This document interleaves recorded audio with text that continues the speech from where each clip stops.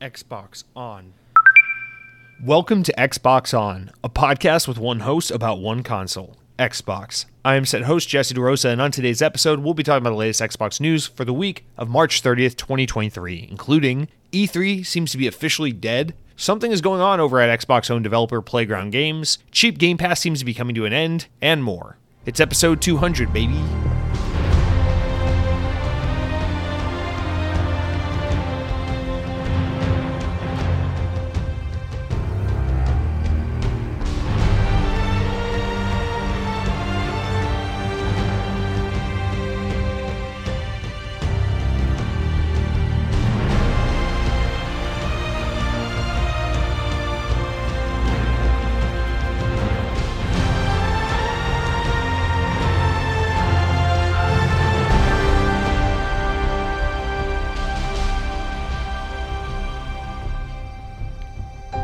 On this day in Xbox history, in the year 2011, Need for Speed Shift 2 Unleashed, or Shift 2 Unleashed as it was boxed and titled, released on the Xbox 360. That was 12 years ago.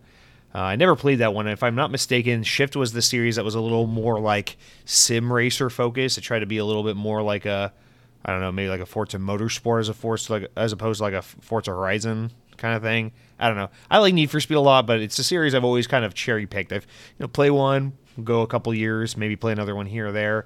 I actually keep meaning to play Unbound. I have it downloaded on my Series S, and I still haven't booted it up yet. But I really loved the game that came the year after Shift 2, which was Need for Speed Most Wanted. I played the hell out of that game. I thought that was a damn fine Need for Speed.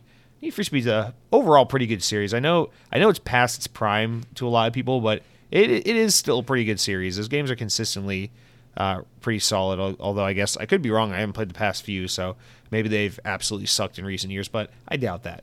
Guys, welcome to episode 200 of the Xbox On podcast. That's right. You're not having an aneurysm. You're not stuck in a time loop. You're not in a coma.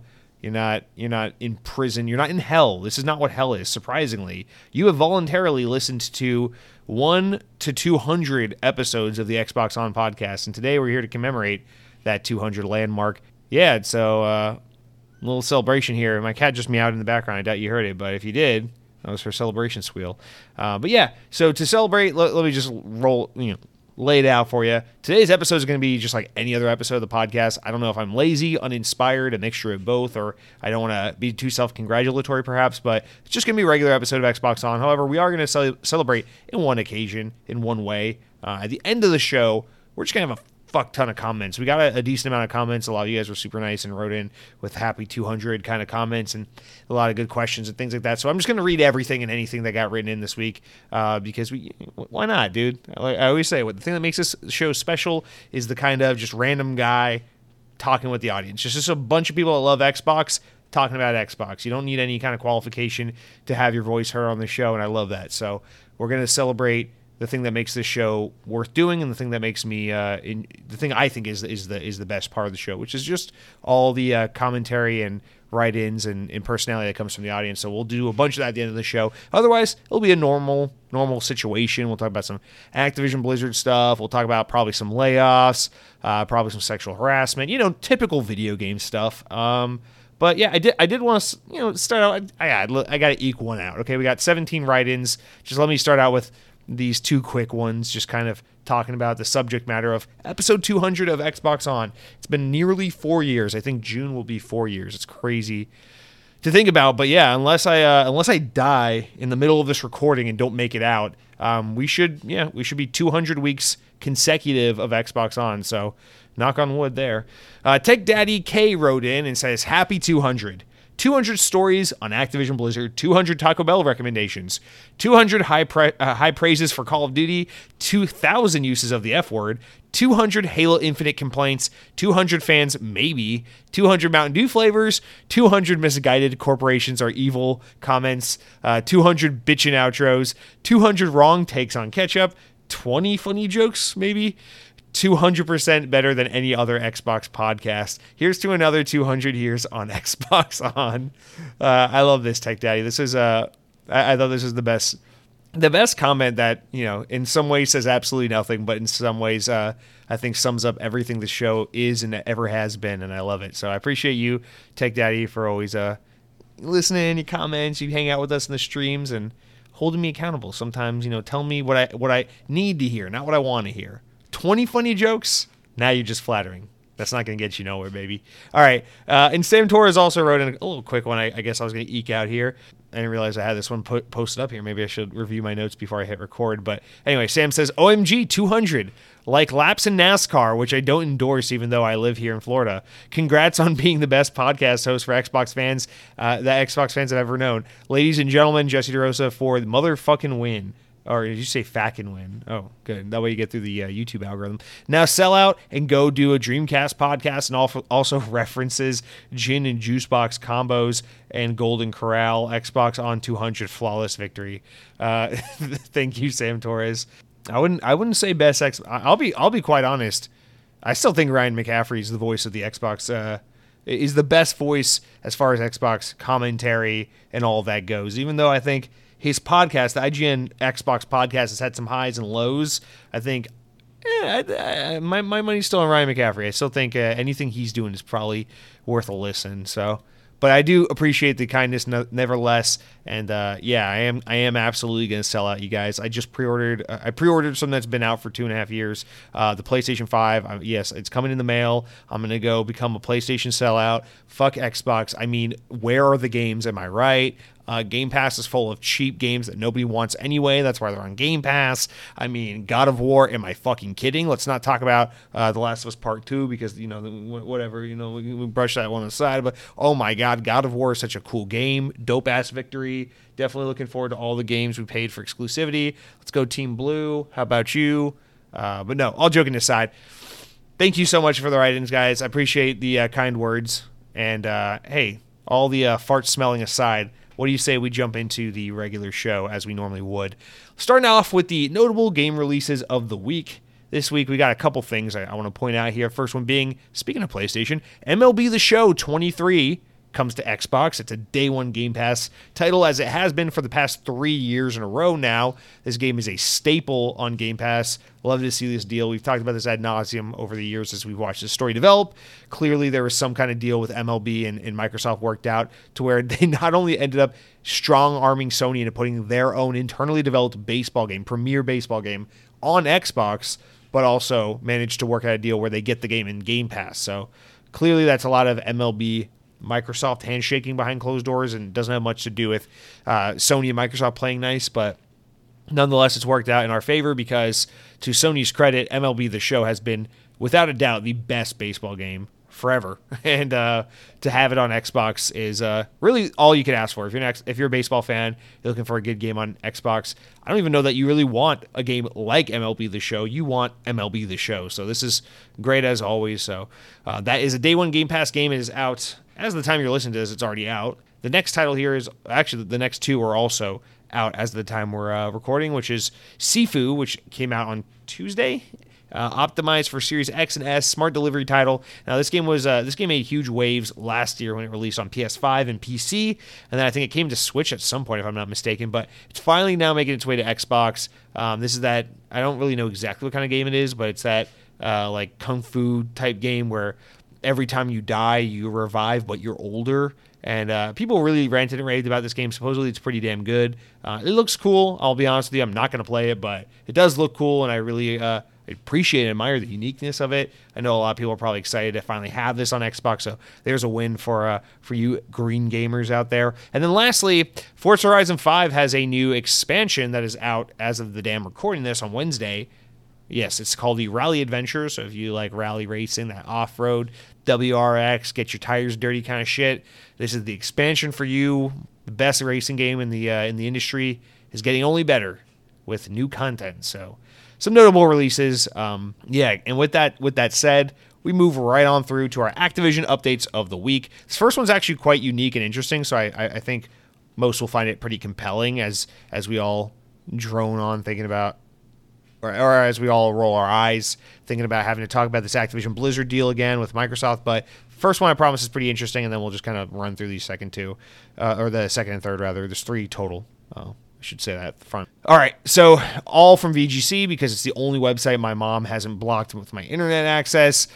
Japan's competition regulator has concluded that it has no issues with Microsoft's proposed acquisition of Activision Blizzard and will not be blocking the deal. The Japan Fair Trade Commission has published a statement in which it says that it has reviewed the transaction and reached a conclusion that it is unlikely to result in substantial restraining competition or any particular fields of trade, or in any particular fields of trade. It adds that it has notified parties of JFTC, the Japanese Federal Trade Commission, that it will not issue a cease and desist order resulting in the completion of its review, and any document explaining its decision. The Trade Commission has said that the deal didn't violate any of its anti-competitive legislation, saying that its integration falls under the safe harbor criteria for vertical business combinations. So they, in some way, they're kind of acknowledging it as a vertical monopoly, though, which I find somewhat funny just based on the wording there. Anyway, it's also concluded that the deal wouldn't result in supply constraints in other platforms, noting that they're competing businesses. Games are distributed in digital formats, so it's unlikely that there will be a shortage of supply capacity. Therefore, the acquisition would not substantially restrain competition or particular fields of trade. There is Japan just basically being blunt, cut, clear, dry, straightforward, and honest. Western world, where you at? You got to sit all day jerking our wieners talking about Call of Duty might be compromised on the PlayStation 5. And then Phil Spencer's got to get up there and one side of his mouth be like, Starfield's exclusive to Xbox, fuck you PlayStation. The other side of his mouth being like, we would never take Call of Duty away. We just want gamers to win the battle at the universe, and they will ride Gilgamesh all the way to victory. And we just got to sit here and be like, wow, 3 more years of this, and then maybe we can get Call of Duty Vanguard and Game Pass. Anyway, the second update. Sorry, before we move on to the second update, that one is notable because there's a story that comes up later in the news where I think it has to do with Japan and kind of their commentary on the Microsoft Xbox and Sony PlayStation kind of relationship and competition, which we really don't see a lot of that. And in a time where we're so used to getting so much beaten over the head kind of commentary from the Western world and Western markets on this competition, it's really interesting to get this Japanese take. So put a pin in that, hold that thought, because we'll get back to some of this when it comes to the main news segment. But we got 2 other quick Activision-related stories. First one, the next one being that the UK's Competition and Markets Authority, that's right, the CMA, says that they no longer believe Microsoft's proposed acquisition of Activision Blizzard will significantly reduce competition in the console gaming space. Just stop right there. That's a huge milestone. They're basically over this hurdle with the CMA. It's not all completely done technically, but it looks like they're kind of sprinting towards the finish line on this, and things are going to clear up. So they found that in the provisional findings, they said that the evidence presented alleviated the concern that Xbox would hold Call of Duty back from PlayStation, that they'd fuck up the game and try to sabotage PlayStation, all these other things, and basically just all the nonsensical bullshit they've been making us all suffer through for the past year or so. So that's good. Technically, we still have to wait until May before we get an official stamp of approval, but it seems like we're basically there, that they are ready to render the verdict that, yeah, this deal can go through, we can all go back to living our lives, and we don't have to bite our fingernails as much anymore. So that is one step closer to getting this deal over with. And then the last update here is that CEO of Activision Blizzard, Bobby Kotick, has claimed Sony's bid to thwart the Call of Duty maker's sale on to Microsoft will not be held against the PlayStation maker in the long term. In an email sent to Activision employees this past week, Kotick provided an update on the status of the deal and said that Sony's recent behavior was, quote, disappointing. Quote, we all know our passionate players would be the first to hold Microsoft accountable for keeping their promises of content and quality parity. And all of us here who work so hard to deliver the best games in the industry care too deeply about our players to ever launch subpar versions of our games. Consequently, we don't care enough about our staff, which is why we've allowed for women to be discriminated upon and sexually harassed for so many years. And I continue to support our developers and our employees in doing it for many more years to come. Bring on the money. I mean, that last part, you can't make that stuff up. That's just what Bobby said, man. Fucking, it's VGC, man. You can click on the link. Look for yourself, man. It's Bobby's words. Maybe, possibly. Sarcasm. Please don't sue me. All right, that's it for now. Basically, all that quote really says is there's too much money to be made with Sony, so we would never let some courtroom debate get in the way of money, essentially. But There you go. There are your Activision updates of the week. Let's quickly move on from that because episode 200 is just way too special to be wasting it on a raggedy old Bobby Kotick. What do you say about that? Corrections? You think I'm gonna correct myself on my 200th episode of my podcast? Fuck you. All right, let's move on to the stories of mild amusements updates. First one here. So this will get some 80s kids rocking and rolling in their PJs. VGC bringing on the news. Originally reported by Polygon. A new game based on the Teenage Mutant Ninja Turtles series franchise IP is now in development, but this one promises to be darker and more mature than recent entries. The game will be based on The Last Ronin, a 5-issue comic miniseries released back in 2020, which is set in the future and sees 3 of the turtles already dead. Wow. Dead turtles. Roadkill is what we call that. In an interview with Polygon, Paramount Global Senior VP for games Doug Rosen said that the game would be a third-person action RPG inside recent God of War games as a comparison. Oh, yay. I don't know anything about this series, or the storyline, so I don't know which one of the 4 Ninja Turtles is not dead, but I cannot wait to see their Kratos arc. Given the nature of the story, the game will mainly be single-player as opposed to multiplayer, and as other titles have been, such as last year's highly successful, beloved, critically acclaimed, and very damn good Shredder's Revenge.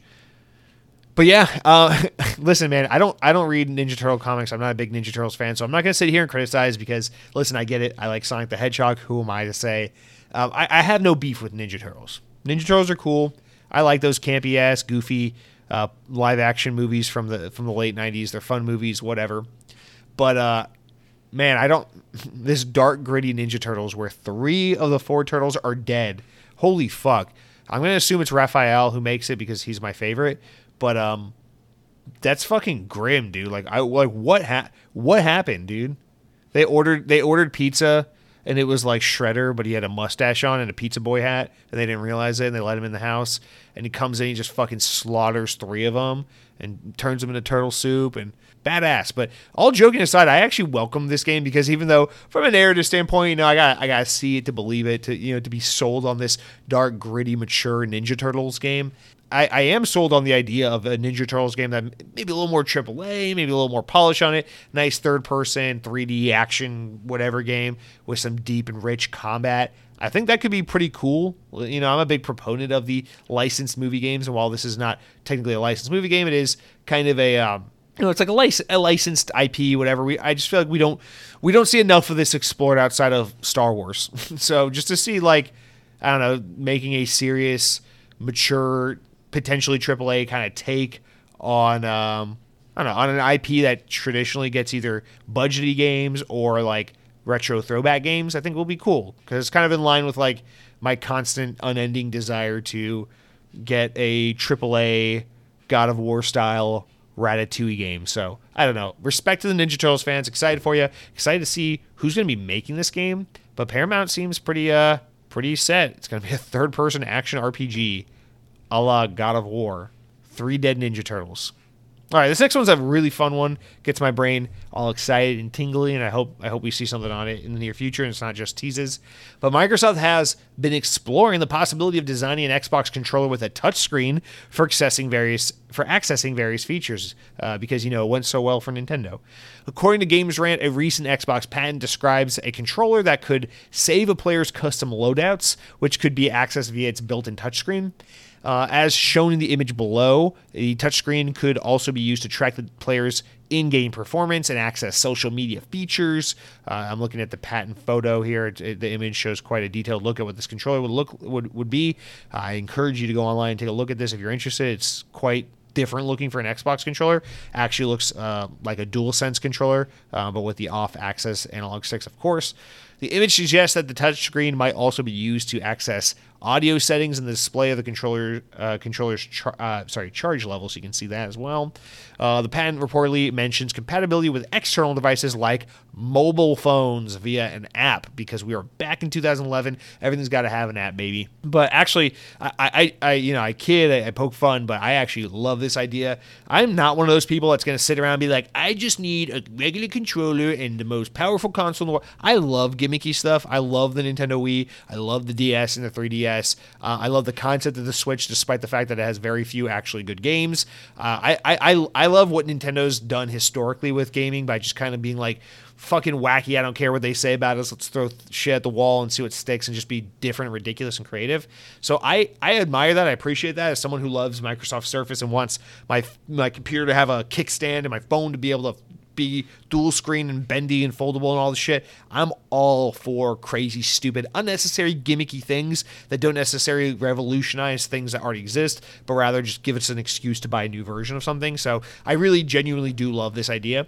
And my assumption, based on this patent rendering that shows no doubt these really premium grips on the side, what we're looking at is a mock-up, some form of an something that came out of an R&D session for what could be an Elite Series 3 controller, if I had to guess. So listen, we know all the way back at the beginning of the Xbox Series X generation, Phil Spencer was quite candid about the PS5 and the DualSense and was like, yo, that haptic feedback, that crazy haptics that exist in the PS5, the resistant triggers and all that shit, stuff's cool. Might be cool to have that in an Xbox controller one day. We're not ruling it out. That was basically the takeaway from back 2 years ago or whatever it was.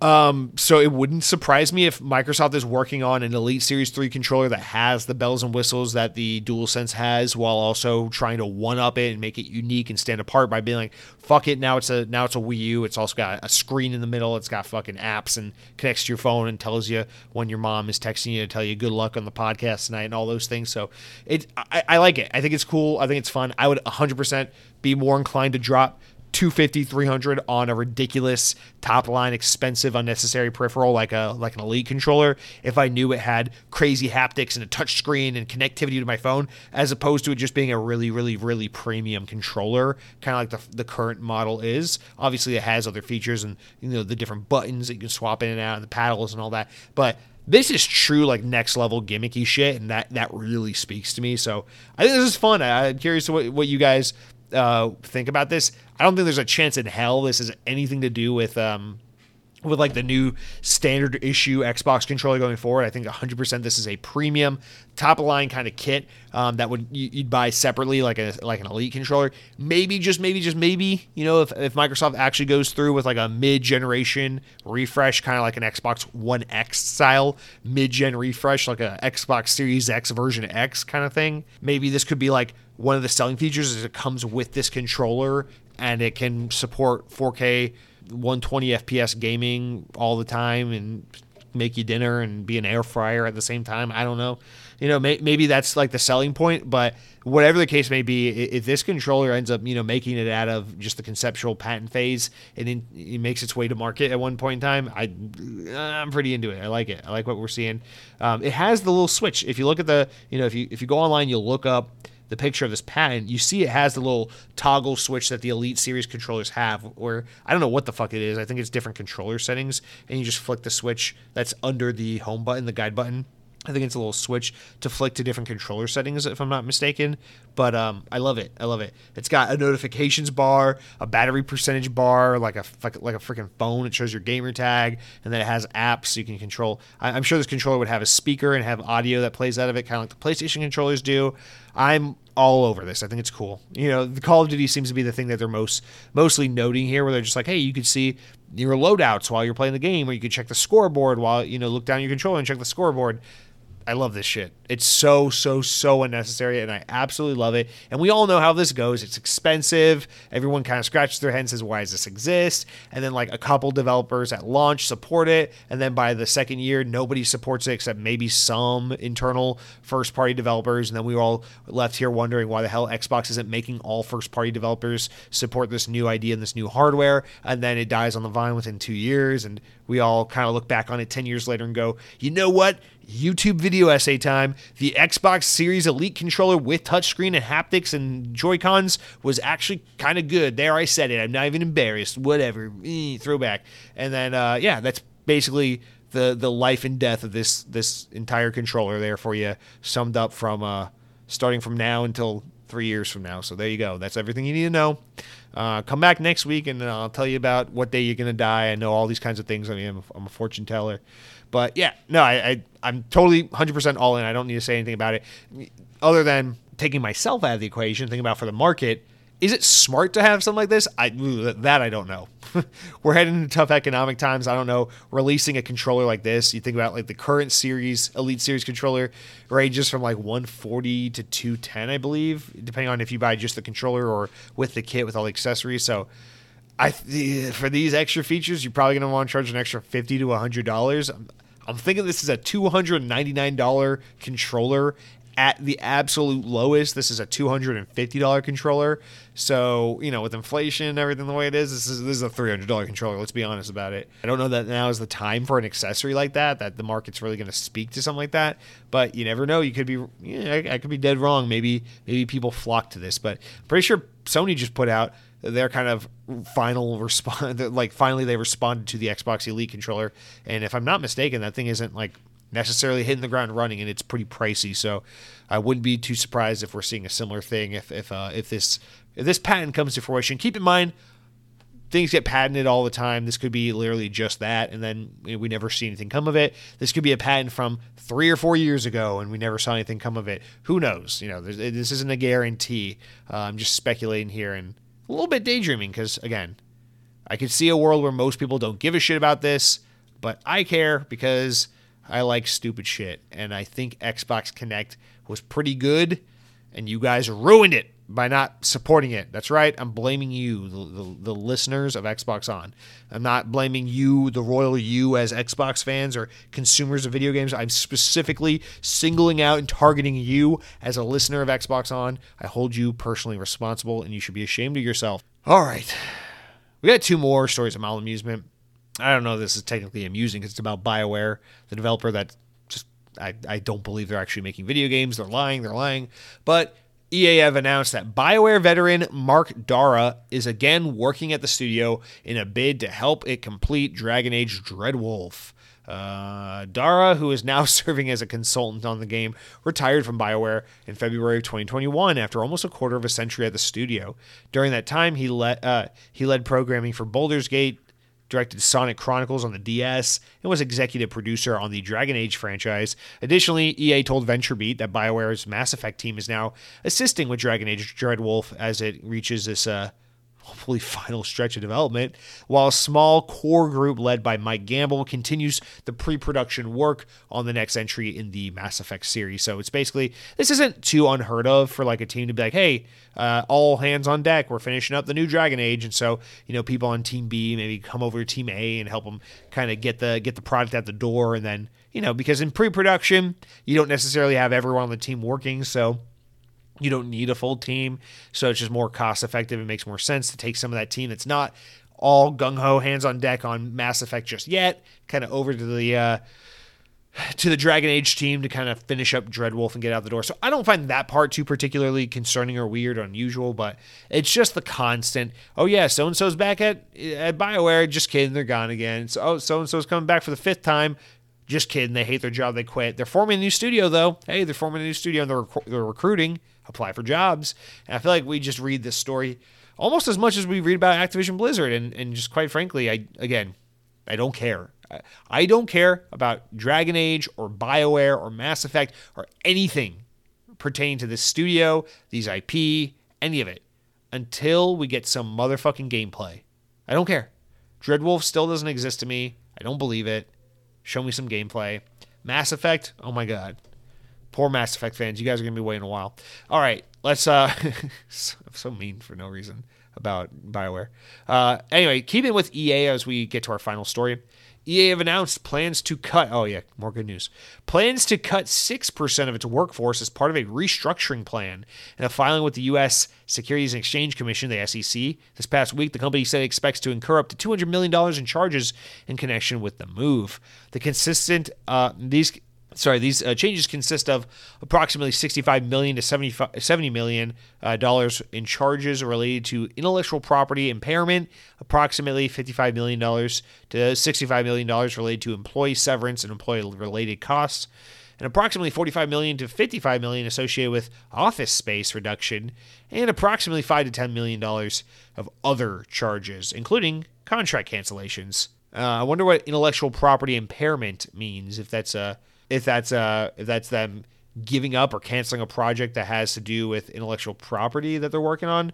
We know EA's got a team working on an Iron Man game, so if you're canceling that, you might owe Disney and Marvel some money because you paid to use this license, signed an agreement to build the game around some IP you don't own, and now if you're canceling it or scaling it back or whatever the case may be, maybe now you gotta pay some cancellation fees or something. I don't know if that's what that relates to. I'm not legally inclined, so I could be making shit up, but thinking about it. As noted by GamesIndustry.biz, the layoffs could impact around 775 employees based on EA's latest report, in which it said they have 12,900 people globally employed as of March 2022. So there you go. Roughly 800 or so people are probably losing their job at EA. More good news from companies posting record-breaking profits, just firing people because we have deluded ourselves into thinking that sustaining company growth year over year is more important than just generally doing okay and keeping people employed. I guess that makes the economy healthier. Awesome. Cool shit. Awesome. More people suffering. Love it. Can't live without it. It's the only way. Anyway, and then the government went on to bail out 3 more banks. But instead of talking about that, we're going to move on from stories of mild amusement, the openings, and all the ramblings, and get into kind of the meat and potato of Xbox On, which is the big news. But you know how it is. We walk. We don't. Oh my god, my downstairs neighbors are freaking the fuck out. Nice. Anyway, but before I can talk about the news, we got to talk about the games we've been playing this week, because I'm sure you're all just dying to know what games I've been playing. And before I can even tell you about that, I've got to tell you about what I've been eating. Guys, listen up, motherfuckers. We got to talk about Taco Bell, and this isn't just pandering because it's episode 200 and this show's audience was built on my love for Taco Bell. No, we got to talk about it because the grilled cheese burrito is finally back at Taco Bell. It actually wasn't gone that long, but there's a revelation in here. There's something beautiful here. The grilled cheese burrito is back at Taco Bell, but in a bigger way than last time, because even though last time it stuck around for about a year before it went away, last time they brought it back, it was only available in the steak option, which was twofold. Steak is the worst meat at Taco Bell, and it made the burrito way more expensive than it usually was. So even though the grilled cheese burrito with steak was still damn good and was still worth your time and money, it wasn't as good as the original rendition, because the original rendition was beef instead of steak, and it was like $4 or $5 instead of like $7 or $8. So good news is grilled cheese burrito is back. Not only that, but it's back with the option of steak or beef. Now you can get the beef option again. The burrito, I think, was like $4.80 at my local Taco Bell. I had to like check twice. I thought I was like freaking time traveling back to 2018, because I don't even remember it being this affordable. I really don't. So I had to celebrate. I've been trying to avoid fast food, as you know, lately, but I had to celebrate this momentous occasion. So I went down to Taco Bell. I picked up the grilled cheese burrito box, the combo box thing, and it came with a Chalupa Supreme, a grilled cheese beef burrito, a taco, a Mountain Dew Baja Blast. It was beautiful. It felt like the good old days. I just kind of whatever. Forget about the calories, forget about the cholesterol, forget about the sodium, forget about all of it. Let's just enjoy the grilled cheese burrito for a minute. And it was glorious. It's really good to have it back, especially in its beef incarnation, and having it at a more affordable price makes it more accessible to others. So I highly recommend, if you're looking to ball on a budget over at Taco Bell, grilled cheese burrito for just under $5 is a steal if you get the beef version. I think steak is like $7 or something. It's outrageous. But for just under $5, it's a steal if you get the beef one, because it's still a very substantive, large, filling burrito. And so I gotta just say, what a get. $4.80 for a grilled cheese burrito? Ba-da-ba-ba-ba. It's Taco Bell. So that's the first part of the Taco Bell thing I gotta talk about. There's a part 2 we gotta talk about here, because there's a YouTuber I love that I like to watch on and off. I'm sure many of you are familiar with him. He's a very, very, very well-known YouTuber. He's called The Deal Guy. And he's just this fucking goofy suit dude who just like posts these videos like, here are the top 10 best deals at Costco this month, and like, here are the top 5 best deals at fast food restaurants for spring of 2023. And it's like, he's such a little goof. He's just like, here's the menu hack. What you do is you order the kids menu and you ask for a Diet Coke to be medium, and it's still cheaper than getting the adult, all this ridiculous shit. But listen, he's got this new fast food video up, and he's talking, and he lets me in. He pops out of my phone screen for a minute. He says, Jesse, I know the video says top 10, but I got a number 11 hack that's just for you. Don't tell the other motherfuckers because I only want you to know about it. And I say, listen up, deal guy. I'm all ears. I don't care if I'm at work. I'm listening to you. And he tells me that, get the get the spicy potato taco instead of a regular taco, but add beef. It only costs 30 cents more to add beef to a spicy potato taco. Now, you guys know we've been talking about the spicy potato taco recently because I recently discovered it. I love it. It's a great addition it's a great staple of the Taco Bell menu that I've never really given much attention to. And I think for the money, it's just such a great item to get. And so now I'm enlightened even further because I've been turned on to this idea that not only is this really affordable, excellent menu item just kind of always there and kind of awesome all the time, but you can add beef to it for 30 cents and it makes it kind of like a super meaty Fuller taco. So you get two of these things, two spicy potato tacos, and add beef to both of them. It's only 60 cents more for that. And then you got yourself a full meal. This is a really filling taco. And so I've got to go out of my way to try this. I have every intention as soon as I get to a Taco Bell in the next day or two, next few days maybe, giving this a go. And I'll report back on how it is. But guys, I gotta scream and shout it out at the top of my lungs. Spicy potato taco, add beef for an extra 30 cents. You're borderline eating a burrito. You're just lying to yourself by calling it a taco at that point in time, man. So I'm excited for it. Grilled cheese burritos back. I think we're in a good spot with Taco Bell at this moment in time.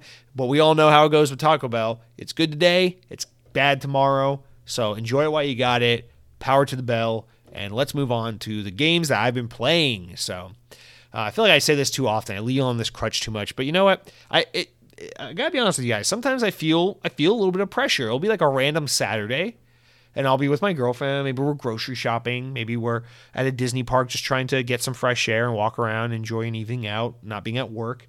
And I'll get like a sense of guilt and a sense of pressure. Like, I haven't played enough video games this week, and I feel like a hack if on Wednesday night I'm like, here are the games I've been playing, and all I gotta say is, yeah, I played a couple hours of Call of Duty, I goofed off a little bit, but I haven't been gaming all that much. So I feel arbitrary, weird sense to a pressure to sometimes push myself to game a little more so I can keep up with the what's going on in Xbox and being an elite gamer. But I gotta be completely honest, I don't know. I've been busy lately. The girlfriend had a birthday recently, and then we got some plans this past weekend that I had to make good on, trying to be a good boyfriend. I promised we'd go do this, and we didn't do that the other week, so we got to do it this week. I'm trying to do it right. Happy life balance. It's how it goes. Sometimes you got to make the sacrifices to do the things you got to do to live a more balanced and proper life. So I'm doing it. So this weekend, I had to kind of sacrifice gaming as much as I didn't want to. I was in the mood. I just didn't have the time. So Hi-Fi Rush, I sat down and I said, I only have a couple hours this week to game. I'm going to make it count. No Call of Duty, no Halo, nothing that is just a game I'm always playing in the background. I'm going to sit down. I'm going to finish Hi-Fi Rush. It's only a 10-hour game, So it's pathetic that's taking me 2 months, but I'm going to finish it. So I sat down, I poured through the last 5 hours or so of the game I had, and I rolled credits and I beat it. And Hi-Fi Rush, last time I got to talk about it, what a beautiful, simple joy of a game. This game fucking rocks. It is a Jesse game top to bottom. It oozes that influence from games like Sunset Overdrive and like Jet Grind Radio, Jet Set Future, whatever version of the game you're most familiar with. Fuck you. And I really, really adore this game. And it's a beautiful reminder of what gaming can be when we're not all trend chasing the fucking Fortnite this or the gritty, realistic, grim storytelling of a Sony first-person game. Let's all make God of War. It's just so nice when someone's like, hey, I have an idea for a game. It doesn't have NFTs or loot boxes or battle passes or seasonal content. It doesn't have dead children or dads, and it's not gritty. It's not mature. It doesn't take itself too seriously. But here's the catch. It's a really unique game. It's a lot of fun to play, and I think people will enjoy it. And we just don't see that a whole lot, it seems like, especially coming from high-profile, notable studios. So I know it's been said to death at this point. What a surprise. What a pleasant little surprise from Tango Gameworks of all studios. But it really must be said. Hi-Fi Rush is the most pleasant, unexpected surprise in gaming in just so long. And as someone who kind of gets their gaming bona fides growing up on Nintendo, loving 3D Mario and 3D platformers, on PlayStation, my favorite games were Ratchet and Clank. On Nintendo, my favorite games were Mario games, especially the 3D ones. Even on Xbox, I was always looking for platforming games and third person platforming kind of 3D games, even though Xbox has never really been the platform for that kind of content, although we've gotten lucky here or there. Hi-Fi Rush is it's everything I love. It's crazy fun combat with it's simple, easy to pick up on. It can be kind of complex and deep if you want it to be, but it's also super accessible and just easy to pick up and mash buttons and have fun if you don't want it to be that. It has platforming, it has fun little abilities and unlocks and stuff that are just thrown at you throughout the game, and then it has deeper unlocks and upgrades and stuff if you want to get nerdy with it, but again, you can kind of ignore most of that and still get through the game just fine and have a good time. The game has really fun storytelling and pacing. Basically, the story is always rolling, and the thing I really admire about this game, one of the little things I really admire is this, like, how they try so hard to make sure, because the game is broken up in, I think it's like 12 chapters, and it's like a traditional old school game where it's like you beat a chapter or a level, it's like level complete, move on to the next level. So every time you beat a level, you go back to your hideout. And this game tries really hard to make sure that every time you go back to your hideout, it's not just like some arbitrary thing like, now you're in the volcano level, you finish the level, and now you're back at your hideout that's 1,000 miles away. I don't know why that makes sense. Next level, now it's the icy level, and then you go back to your hideout, and it's like, how did you get back here? Like, they try to make all that little shit tie together and make sense, and so, like, your hideout will change locations, and the things you can do and interact with, and the people in your hideout will change throughout the game, and it all ties back to kind of what's going on in the narrative. And so that, like, all the little gamey things, like having a hideout, having a place to go back and replay levels or upgrade yourself or check in on your teammates and stuff like that, even that stuff kind of matures and changes and advances along with the levels and the story. And I just love those kinds of little touches to take a game as lighthearted and silly as like a third-person action platforming game and add that kind of attention to detail. It's just very thoughtful. I love that thoughtfulness, and the narrative kind of is there as well, where the game is constantly there's so much humor, there's so much charm injected into it. It's never like hand-fisted, it's never overbearing, it's never too much. It's just always light, breezy. I think every character in this game is likable, which is hard to find these days. And it's just super fun, man. It's hard to say this because I feel like there aren't many good examples of this, but there is an amount of, you can tell this is a Japanese developed game with you can tell there's a lot of Western influence in this game, kind of hand in hand. And man, this game just does it well. Like, it's never like weird and melodramatic and kind of cringy like a lot of anime shit is, but it's also never like too serious and too Marvel cool too cool for school, like a lot of like Western media is as well. Like, it kind of is just, again, it's light, it's breezy, it's self-aware, it's fun, but not to like a tired, overdone state, and also not to like a cringy, out of touch state. It's just, the game is, it knows what it knows what it is. It does what it does very, very well. I love how the rhythm-based stuff is there, and it's cool. It makes the game feel more powerful when you're doing like the quick time events and the various kind of combat to the rhythm thing. But it's not so hand-fisted and forced onto you to where it's like, if you don't like rhythm games, you're not going to like this game. I think it's still insanely approachable. This game somehow manages to be a jack of all trades and a master of the traits that it's a jack off of, but it's weird because it's a lot of things, and it's pretty damn good at most of what it is. There are moments I don't love in this game. There are little gripes I have here and there. I think sometimes some of the timing with some of the quick time events, it feels like a little just messed up, or like it's a little unforgiving. And I don't know, maybe I'm just really bad at keeping sync. I got no rhythm or something. That's very possible. But for the most part, I feel like the game, it just feels refined. It feels good outside of those few instances. The dialogue's cool. The story's fun as hell. The characters are fun as hell. The level design's fun. The platforming's fun. The combat's fun.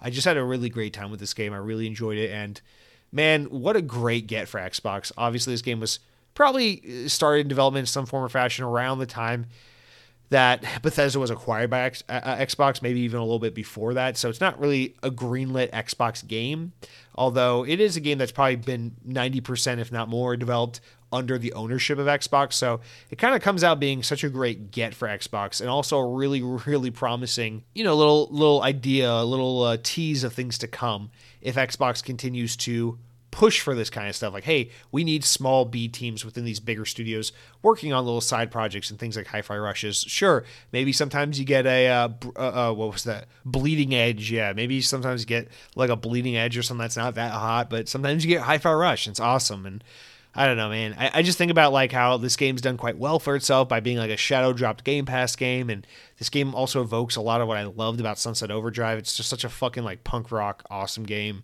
Feels so good to play the game to the music. The energy is so high and so infectious. It's such a fucking fun game, dude. It's really, really cool.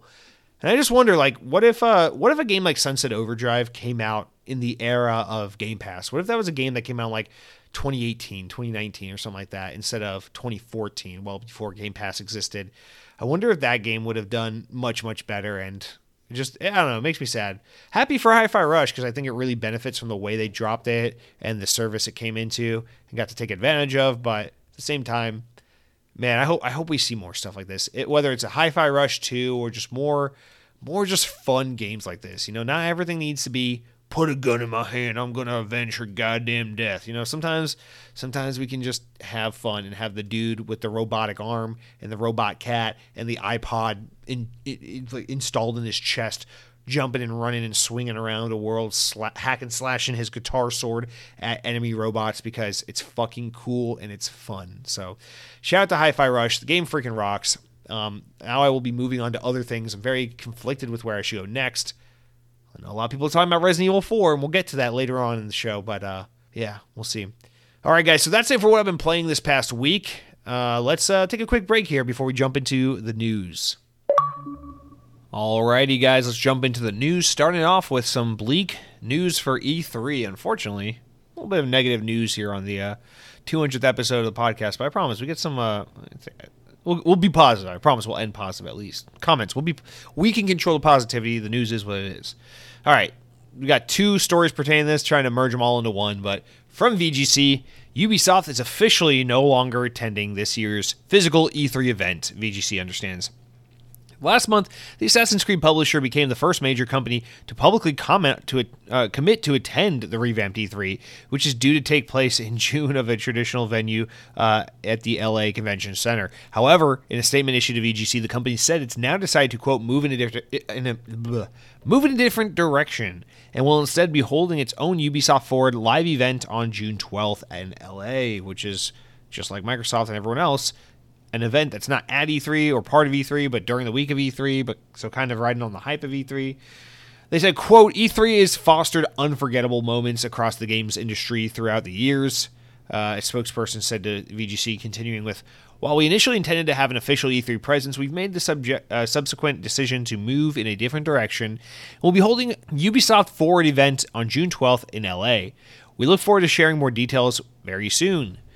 E3 organizers ReedPop did not immediately respond for comment. However, E3 2023, the flagship industry event, the first physical show in 4 years, is due for a run from Tuesday, June 13th, and has been taken over from the Entertainment Software Association by ReedPop, the media event company behind PAX, EGX, and Star Wars Celebration.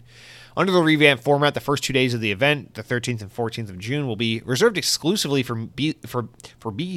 business, while the remaining days will include consumer visitors. A change I think is quite good. However, Ubisoft's decision to step away from E3 2023 means that with 3 months to go, no major company being announced as an official attendee, the fact that the company had previously committed to attending also raises serious doubt and question about the lineup for the revamped show in general. Shortly after Ubisoft's announcement, Sega and Tencent, who also announced they also don't plan to participate in any official capacity, although they did not announce it together. They just both announced it, and this news article addresses both.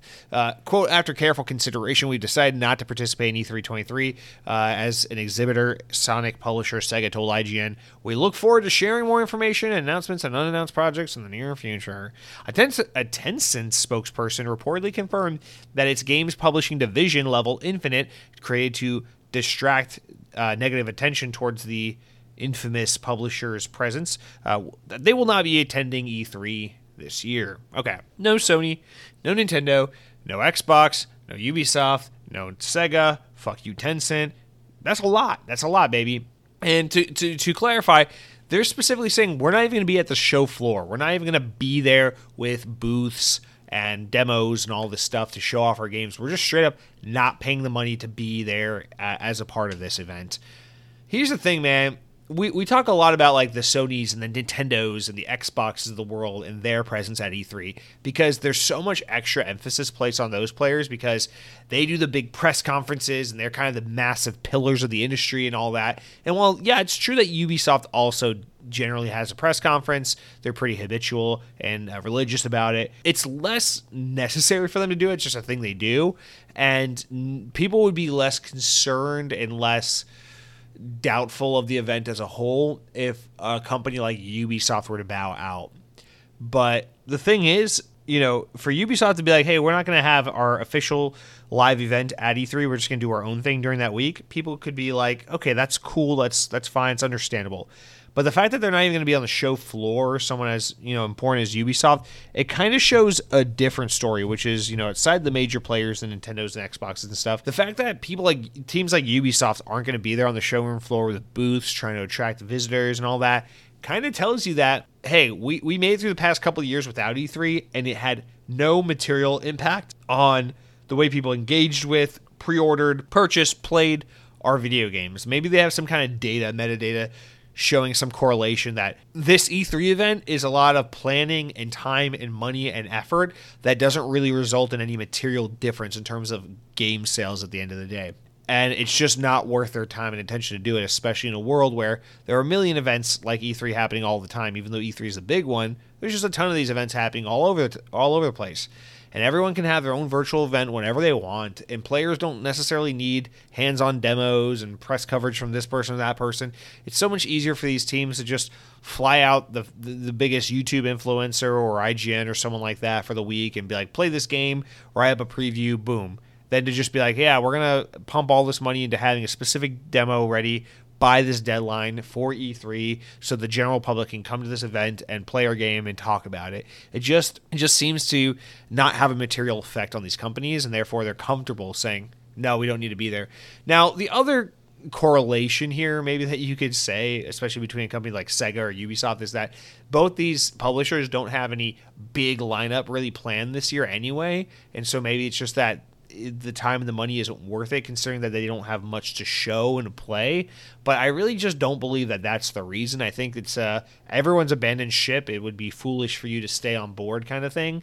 And again, we've talked about this ad nauseum. E3 is a sentimental thing. It's been a fun, long-standing tradition. It's not fun to watch E3 go away and fail and die as it seems like we're watching.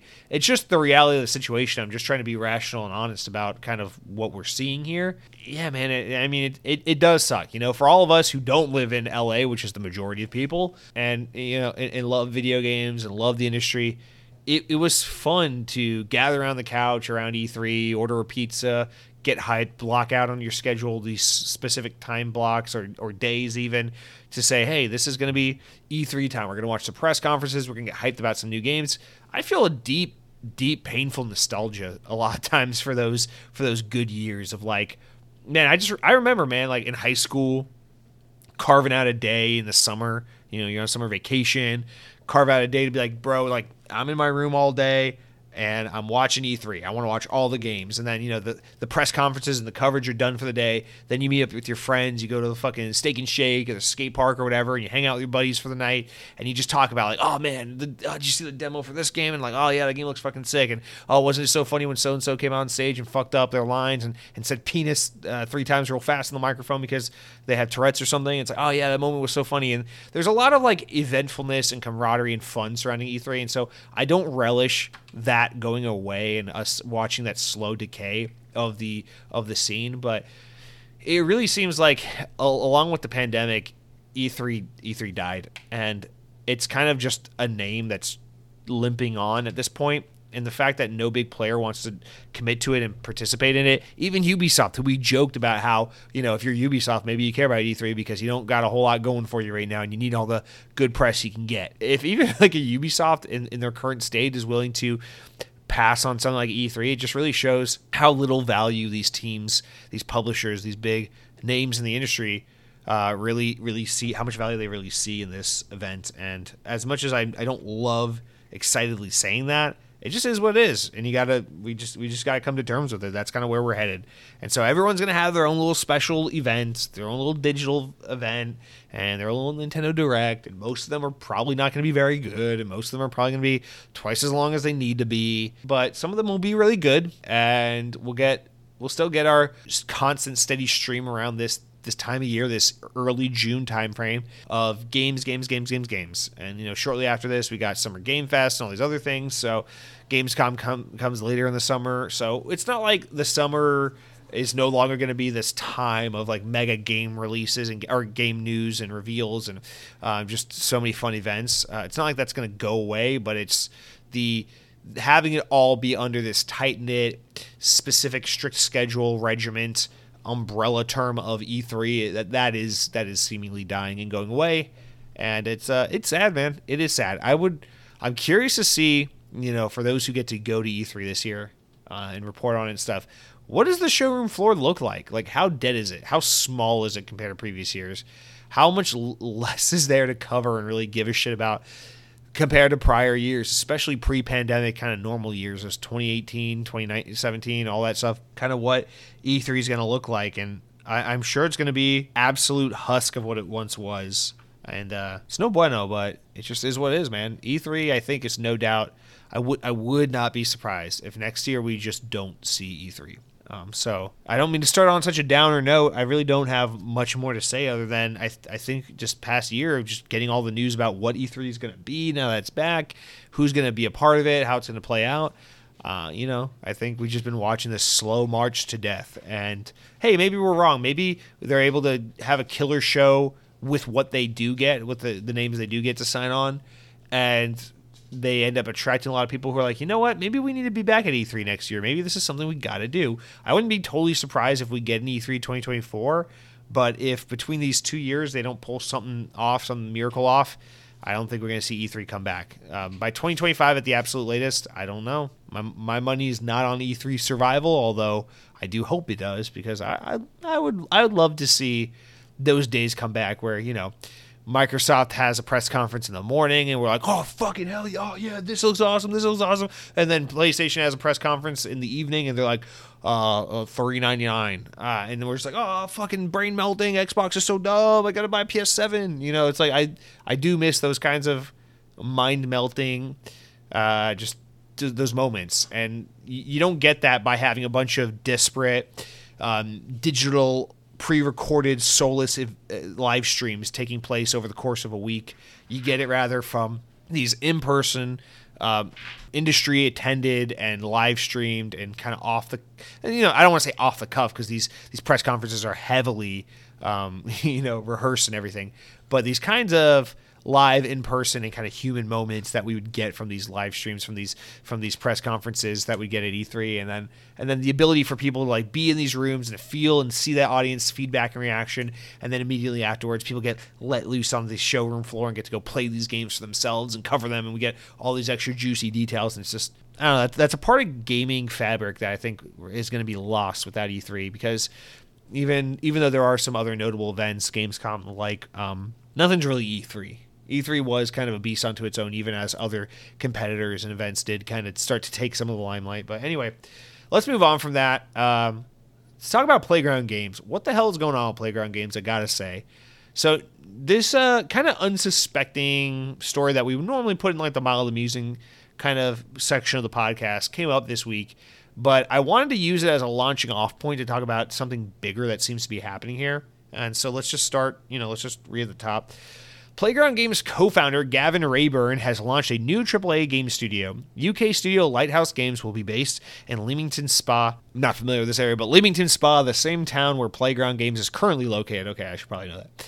The team is currently working on a yet-to-be-announced AAA game featuring a brand new IP. Rayburn co-founded Playground Games with Trevor Williams and Ralph Fulton back in 2010. The studio went on to develop 5 games in the Forza Horizon series, the first of which was directed by Rayburn. He left Playground in 2022, with Williams taking over his studio role. In the statement, Rayburn said, "I'm delighted that 30 former colleagues of the industry heavyweights have chosen to join me at Lighthouse. With Horizon, Playground and I created one of the most successful Xbox franchises. We delivered significant commercial success year after year to massive critical acclaim following the success of my time at Codemasters, leading Dirt, Grid, and F1. The DNA is now in Lighthouse, and with it, we intend to build something truly special, blah, blah, blah. Lighthouse Games is the second AAA studio to be put together by former Playground staff this year alone. In January, it was announced that some key talent behind the Forza Horizon series left Playground to form a new AAA development team called Maverick. Also based in Leamington Spa, Maverick's founding team is led by former Forza Horizon creative director Mike Brown, who's serving its creative director and studio head going forward. All right, and then I wrote this little excerpt just to kind of play off this and launch off from this moderately amusing story into something that I think is a greater narrative kind of being woven before our eyes. I think what makes this story compelling, however, I wrote, is that the position now leaves What makes this story most compelling, however, is the position this now leaves Xbox-owned developer Playground Games. With so many core talent leaving the studio, no word on an upcoming sequel to Forza Horizon 5 on the, pardon the pun, horizon, and a long-awaited Fable reboot in seeming development hell, it appears something is not right at what is no doubt one of Microsoft's top 3 premier developers. All right, so we got to talk about this, guys, because that kind of what I wrote there. So here's Playground, right? Forza Horizon 5, not a huge surprise, because at the time we knew, Fable's still like in the thick of development. It's probably going to be a little bit before that's out. It's not unfathomable to think that there's an A team and a B team. One's working on Fable, one's working on Forza, whatever. Forza Horizon 5, not a surprise that it existed, not a surprise it came out, not a surprise that it was excellent, just like every Forza Horizon game is. But after Forza Horizon 5, that's when the question marks started to arise, where it's like, okay, so presumably there's a Forza Horizon 6, that second team that's working on Forza all the time is working on a Forza Horizon 6. I believe it's possible, but we're at the point now where it's like we need to see Fable. Where's the gameplay? What's the tentative release date? What's at least the year that we could expect Fable to come out? What's the plan? You get these two very, very, very different games coming out of the same developer with Forza Horizon, their bread and butter, and Fable, a game unlike anything they've ever done before. And then we get these reports that Fable's in some kind of development hell. There's some kind of soft rebooting happening within the studio. Things aren't going right. We get some additional reporting that, hey, those reports are wrong. Fable's coming along nicely. Things are okay, but now it's just not the time, blah, blah, blah. But in the midst of all that, we keep getting these stories. So-and-so's left Forza. So-and-so has left Playground. So-and-so has also left Playground. These guys are forming a new team. These guys are forming a new team. Oh, and they're taking other talent from this team. Oh, and they're taking talent from Codemasters. And they're taking talent from EA and all these other different elements and divisions. And so what we're running into now is clearly this exodus of veteran talent at Playground Games. And listen, it happens, core people leave studios. Studios develop a culture and an identity. They move on to do different things. People who were once indelible parts of the team move on to something else, while the team is just fine without them, and they're able to continue on and persist as their new incarnation, whatever. It's totally possible. Playground Games is 100% fine. They'll make a Forza Horizon 6, and then Fable will also come out, and everything will be fine and dandy, and they'll continue to be one of the best studios out there. Totally possible, but you've got a bunch of people leaving Playground Games right now, which is telling me that there are a bunch of people who work at Playground who are like, production of Forza has kind of slowed down, and we're working on this single-player RPG Fable game, and it's not the games that we came here and that we founded this company to work on. We came here because we wanted to make racing games. And so I can't read this, with Microsoft refusing to show off Fable, refusing to talk about Fable, having no information to share on it whatsoever for so very long. With Forza Horizon 5 being, a game that's been out for well over a year now. It's a mature title. It's gotten a decent amount of DLC support, but, we're about a year away or so from when we would normally start to hear about the next Forza Horizon game. I'm starting to wonder, are we seeing a situation arise where Playground is basically going about 100% into Fable, trying to salvage this game or get it together or get it off the ground or get it in a working state or whatever the case is that, to which we haven't seen this game yet. And are they starting to slowly abandon post on what made this studio to begin with, which is not just Forza, but racing games in general? And the only thing I can liken it to is Sony's Team Guerrilla, the guys that make the Horizon games. Because Horizon Zero Dawn and Forbidden West, this franchise they've been working on, or that's been around since 2017 now, massive open world, third person RPG action game where you fight robot dinosaurs in this weird future that looks kind of like the past, right? This team was founded to work on Killzone, a first-person sci-fi shooting game. Nothing like Horizon. And when Horizon started getting into serious development, the reports were that a lot of people left. They left Guerrilla Games to go do other stuff because they wanted to make first-person shooters, and Guerrilla was no longer making a first-person shooter. So I foresee a very similar thing is happening here, but maybe to an even more extreme degree, because you can make a lot more sense out of saying, yeah, we went from making first-person shooters to third-person open world action RPG games. It's like, yeah, they're very different, but you can see how one person might be interested in both genres. In this case, it is such a night and day difference. We got a team of people who are the top dogs in the industry. I'll go ahead and say Playground Games is the best developer in existence at this point in time when it comes to making racing games. I know it's a broad genre because there's tons of genres within racing, but I think personally Forza Horizon is the best racing series out there on the market today. And I think Playground Games is the best developer of racing games on the market today, or in the industry today. And I think what's happening is we're starting to see a bunch of people say, hey, we're here to make racing games. You guys are making a third-person action RPG. What is this? This isn't racing. And I worry that in doing so, yeah, maybe Fable's great. I hope Fable's great, dude. I'm excited for Fable. I'm anxious to see what it looks like. I really hope they don't fuck it up. I really hope they're given all the proper guidance and tools and everything to make it to make the game right, to do it right, to not put us in a situation that 343 was put in or that the Initiative seems to have been put in. Like, let's do this right.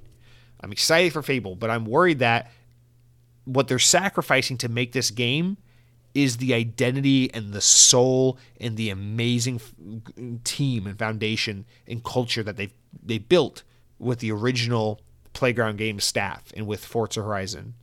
So that's my rant right now. That's my concern pertaining to Playground Games. I sounds like a joke. I don't even blame you for freaking laugh at this point. But I predict and I assume that this summer, this June, when Xbox does their big summer showcase, that is when we will finally get a gameplay reveal for Fable. My guess is we will get a gameplay reveal. We will get a tease for a date. It will not be specific. It will be like 2024. And then it will probably get delayed in 2025. But we'll at least get gameplay and some kind of notion of what they're planning for this game, which is great. That's it's what I've been asking for so long. I'll be happy with that, right? But man, it's like, does this, let's say Fable comes out and it's like, Fable, yeah, it's fine. It's admirable what Playground was able to do. They went from making racing games to making this, and it's pretty cool, but it's not as good as the old Fable games. Like, what if that's the response to Fable? And then they're like, well, back to racing games we go, but then they don't have the racing team. This is a big risk what they're doing here, and I really think this isn't a coincidence. This is a direct correlation. Forza Horizon or Playground Games going in the direction of making Fable is forcing people who want to make racing games out of the studio. I used to be a little more naive and just think, oh yeah, they got two big teams, one working on Forza, one working on Fable. I don't think that's the case anymore. I think they have a lot of people shifting over to Fable and a lot of talent kind of putting Forza on a shelf for now while they work on Fable. Seems kind of silly to do so because Forza is such a consistent, reliable, heavy seller and highly well-received critical darling every time it comes out. You would think Microsoft would want to have this, even if you're going to do Fable, maybe have Playground be two big teams alternating between Forza and Fable, however they want to do it. But at this point, with just this mass exodus of core talent, these new teams are seeing formed that are coming from Playground to make new racing games unaffiliated with this developer, can't help but think that they're shedding talent, to make this game.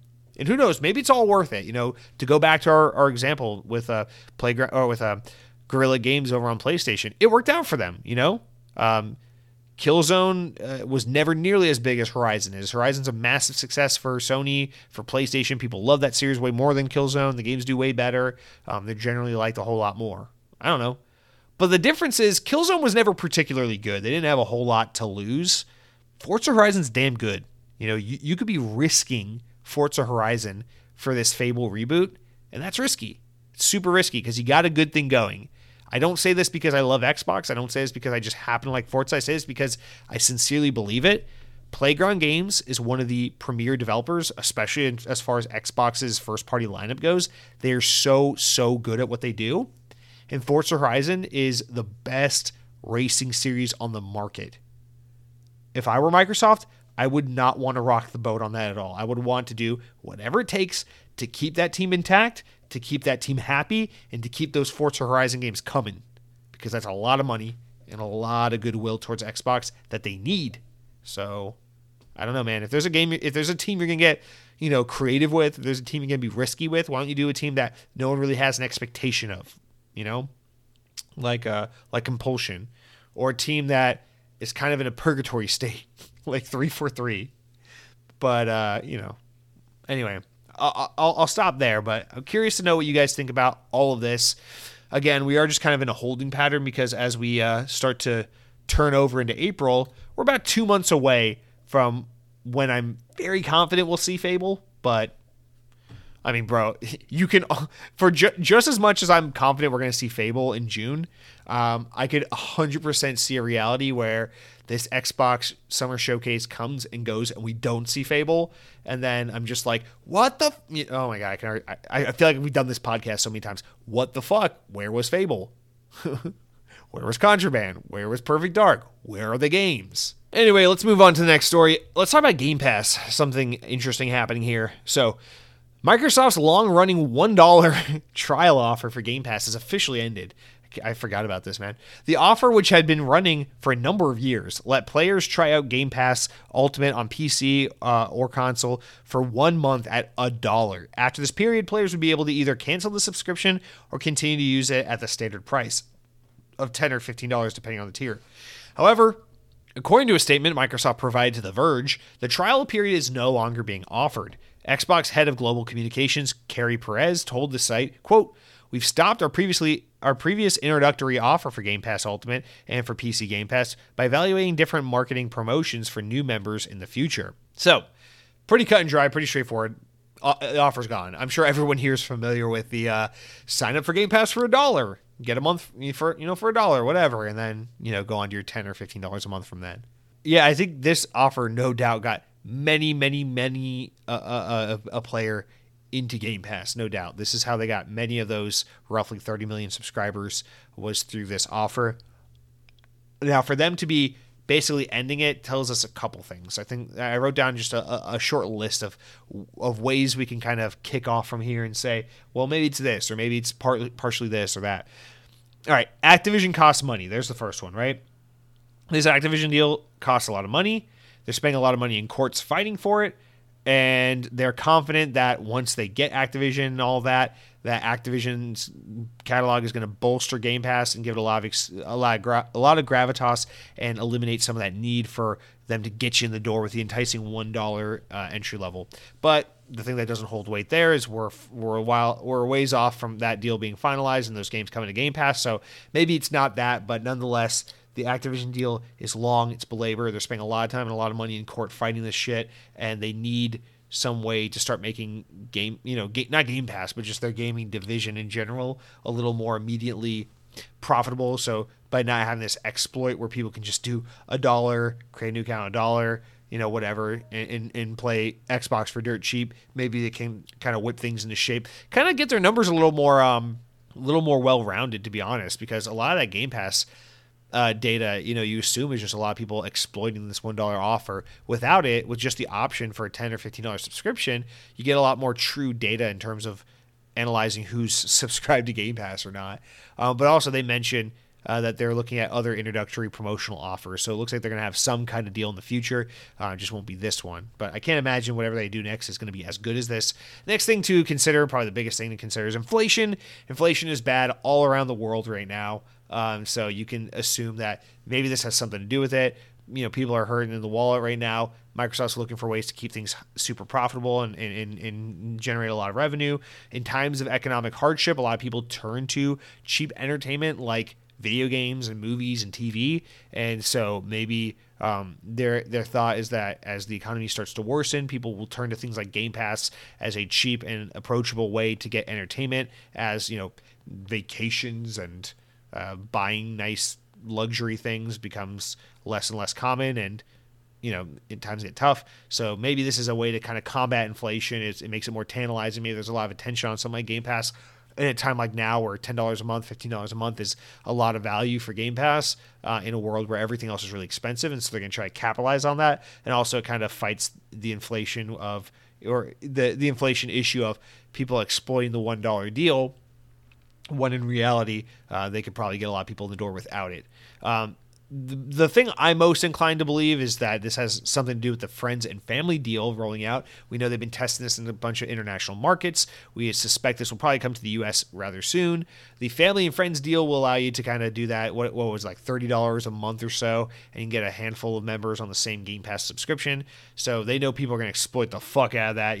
You and your buddies get 3 or 4 people on this family deal, and then you all end up paying something like $5 or $8 a month per person on Game Pass. So it's pretty possible that they know that that's going to be exploited. So they're ending this promotion in an effort to try and transition into bringing that family and friends bundle deal to more markets. I think that's potentially one. And then I reiterate that thing I kind of touched on a little bit, which is just curbing that fair weather subscription count to get more accurate data, the product growing on its own merit rather than just this flashy get in the door quick and cheap kind of deal offer. As Game Pass continues to have new games, good games, and for it to just be able to kind of sell itself on the value that it offers with its catalog, and less so on this like, hey, you there, $1 gets you into Game Pass, you want to go for it? So that would kind of play up a little more, I think, if the Activision deal were finalized and they could start getting to some of those games into Game Pass. I mean, you can imagine how insanely well it would do for Xbox if that deal had been finalized last year, and then this summer we were looking at Diablo 4 launching day one into Game Pass. Like, what a freaking deal that would be. You could get rid of that $1 introductory offer and still watch Game Pass subscribers grow and grow and grow because of Diablo 4. So nonetheless, we also probably expect to see that happen as Redfall and Starfield, especially Starfield, come out this year. And so that's another thing you could say, is that potentially they're trying to get that out of the way because they're expecting a lot of natural growth regardless once those games come out. I mean, come on, you'd be freaking stupid if you're Microsoft and you're going to have an opportunity for people to get in the door for $1 for the month, and they get to play Starfield in return. Play Starfield, only costs $1. This is, again, this plays into inflation and letting the catalog speak for itself and all that. You gotta somewhat try to make your return on investment. For a game like Starfield, that's no doubt an expensive freaking game to develop. You might as well not give it away for $1, if you know what I mean. All right, we only have one more story. No, that's wrong. We have 2 more stories. I forgot about this one. Okay, so this next story kind of circles back to what we were talking about earlier with Japan, but now we're not talking about Activision Blizzard, thank God. We are talking about Sony versus Microsoft, kind of. Because this is in response to that deal, but what it launches off into is a separate conversation all on its own. All right, so from VGC, a number of members of Congress have accused Sony of engaging in anti-competitive behavior in Japan as at the expense of Xbox. Politico reports that Democrat Senator Maria Cantwell made this claim during a Senate Finance Committee hearing last week, calling on U.S. Trade Representatives Catherine Tai to raise an issue with Japan during trade talks. Cantwell's claim was supported by 2 letters, one from Republican members of Congress and the other from 6 Democrats, which also called on Tai and Commerce Senate Secretary Gina Raimondo to take action. The accusations being made is that Sony deliberately makes exclusivity deals with third-party publishers that are designed to ensure Xbox doesn't gain a foothold in the Japanese market. Quote, I'm told that Sony controls a monopoly of 98% of high-end gaming market, yet Japan's government has allowed Sony to engage in blatant anti-competitive conduct through exclusive deals and payments to game publishers, Cantwell said during the hearing. A side note, when they say 98% of the high-end gaming market. They're saying that because they're deliberately excluding Nintendo from the talks, because if you include Nintendo, Nintendo has the overwhelming majority because Nintendo is significantly bigger than both Xbox and PlayStation combined in Japan. So that is why they specify by saying a high-end market, because they're really trying to narrow it down to PlayStation versus Xbox and leave Nintendo out of the conversation. The corresponding Republican letter says, quote, "We understand that Sony, which holds 98% of the market, pays third-party game publishers not to make their content available on Xbox and systemically negotiates exclusivity arrangements to keep the most popular games in Japan off of Xbox."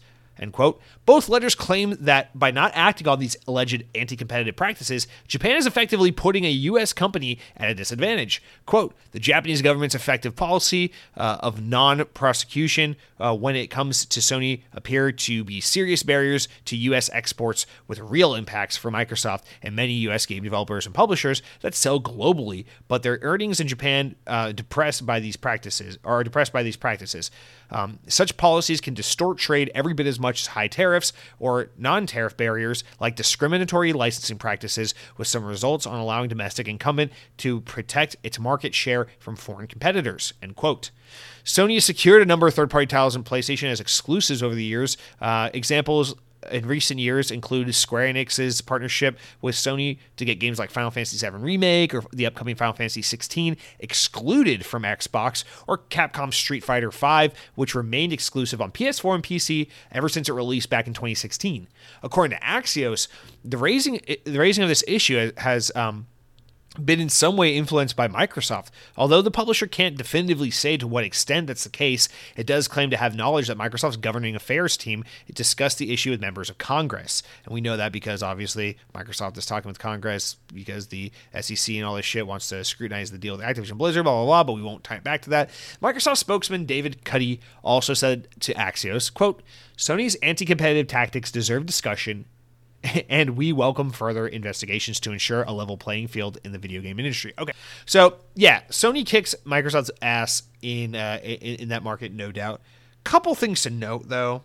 First of all, PlayStation's bigger because I think the Japanese market just takes to a Japanese company like Sony kind of naturally. I think that's just kind of part of what's happened here. Is that I also think that PlayStation was there well before Xbox, so it had a long time to build its foothold.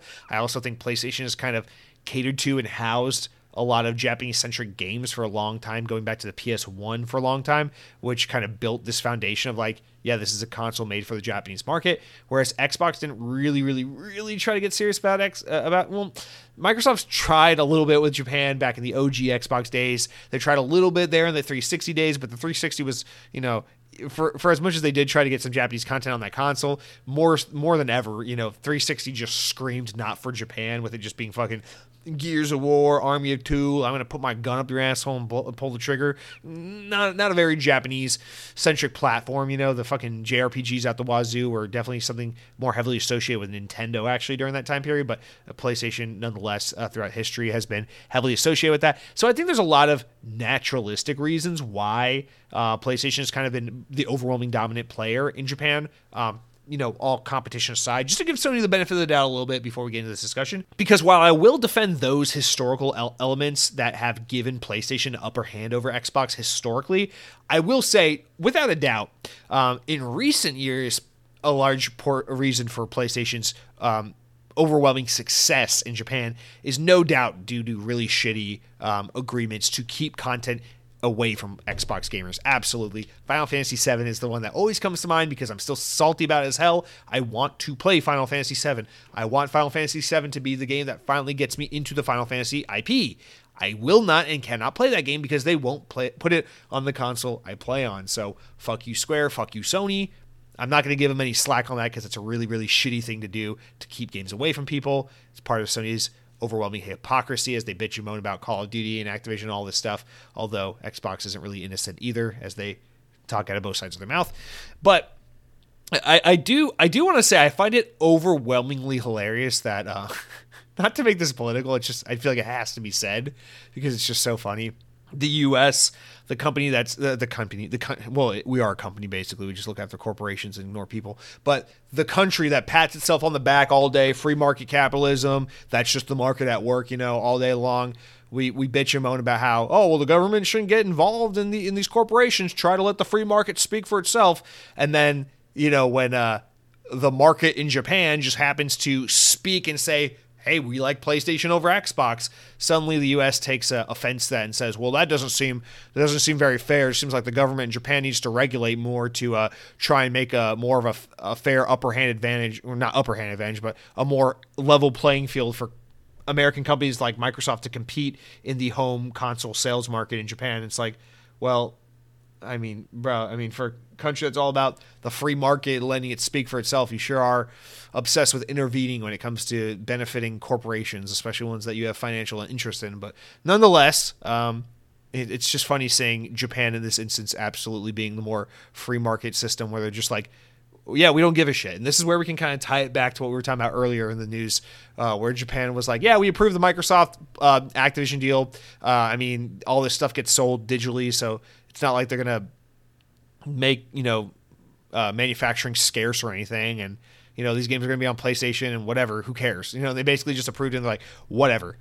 I love seeing PlayStation. I love seeing Japan be just so laissez-faire, free market, let the companies do what they're going to do about this whole ordeal. And then the U.S. is like, it's not fair. It's not fair. We only have 2% of the market in Japan and Microsoft needs more. It's like, well, dude, yeah, no doubt some of that does fall on PlayStation. Absolutely. Slimy deals, like trying to keep Japanese games off of Xbox, definitely doesn't help Xbox in Japan. But also, Microsoft just never doing a particularly great job getting Xbox as a brand into Japan also doesn't help. Xbox has definitely made attempts throughout time on and off. I definitely think Phil Spencer cares and has done a pretty good job of trying to rectify this issue and make Xbox more of a part of Japan's gaming scene. But it's a brand that's been around for a long time and has been kind of seen as a laughingstock in that part of the world for a long time.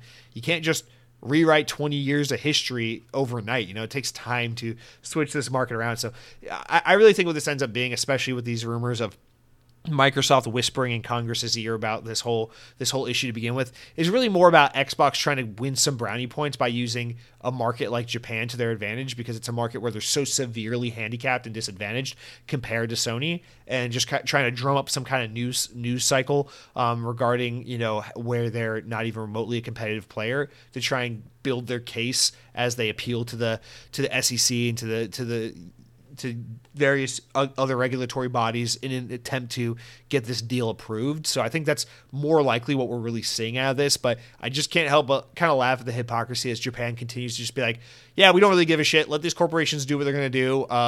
Sure, PlayStation can clobber Xbox all they want, and then if Xbox in turn wants to buy Activision to be more competitive, sure, let them do that. We don't care. We're kind of too busy not really wasting our government's time and effort in video games, especially something as benign as like one video game company trying to buy another video game company, which doesn't affect like your country's ability for people to work and pay bills and things that matter, things that maybe we should focus on instead of just picking fights with Microsoft and so. Oh my God, it's just. Oh man, would you look at that? It's been 7 years. We're still talking about this deal. Oh my God. Anyway, I just want to give the shout out because I feel like what we're seeing more and more and more here is that Sony are hypocrites. They're full of shit. Microsoft are hypocrites. They're full of shit. The deal is approved in Japan. Japan seems pretty like, I don't give a shit about any of this. And here's the U.S.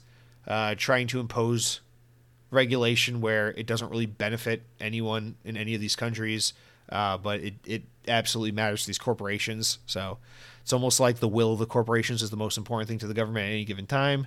Shocking, I know, but well, there you go. But I really do think Xbox has a lot of potential to make up for some lost ground in the Japanese market. And I think they're on track to do that. Tango Gameworks, you guys can help. Appreciate you, but it's up to Xbox ultimately to secure some really good deals. I think they have a good relationship with Sega. They should really try to get something more out of that.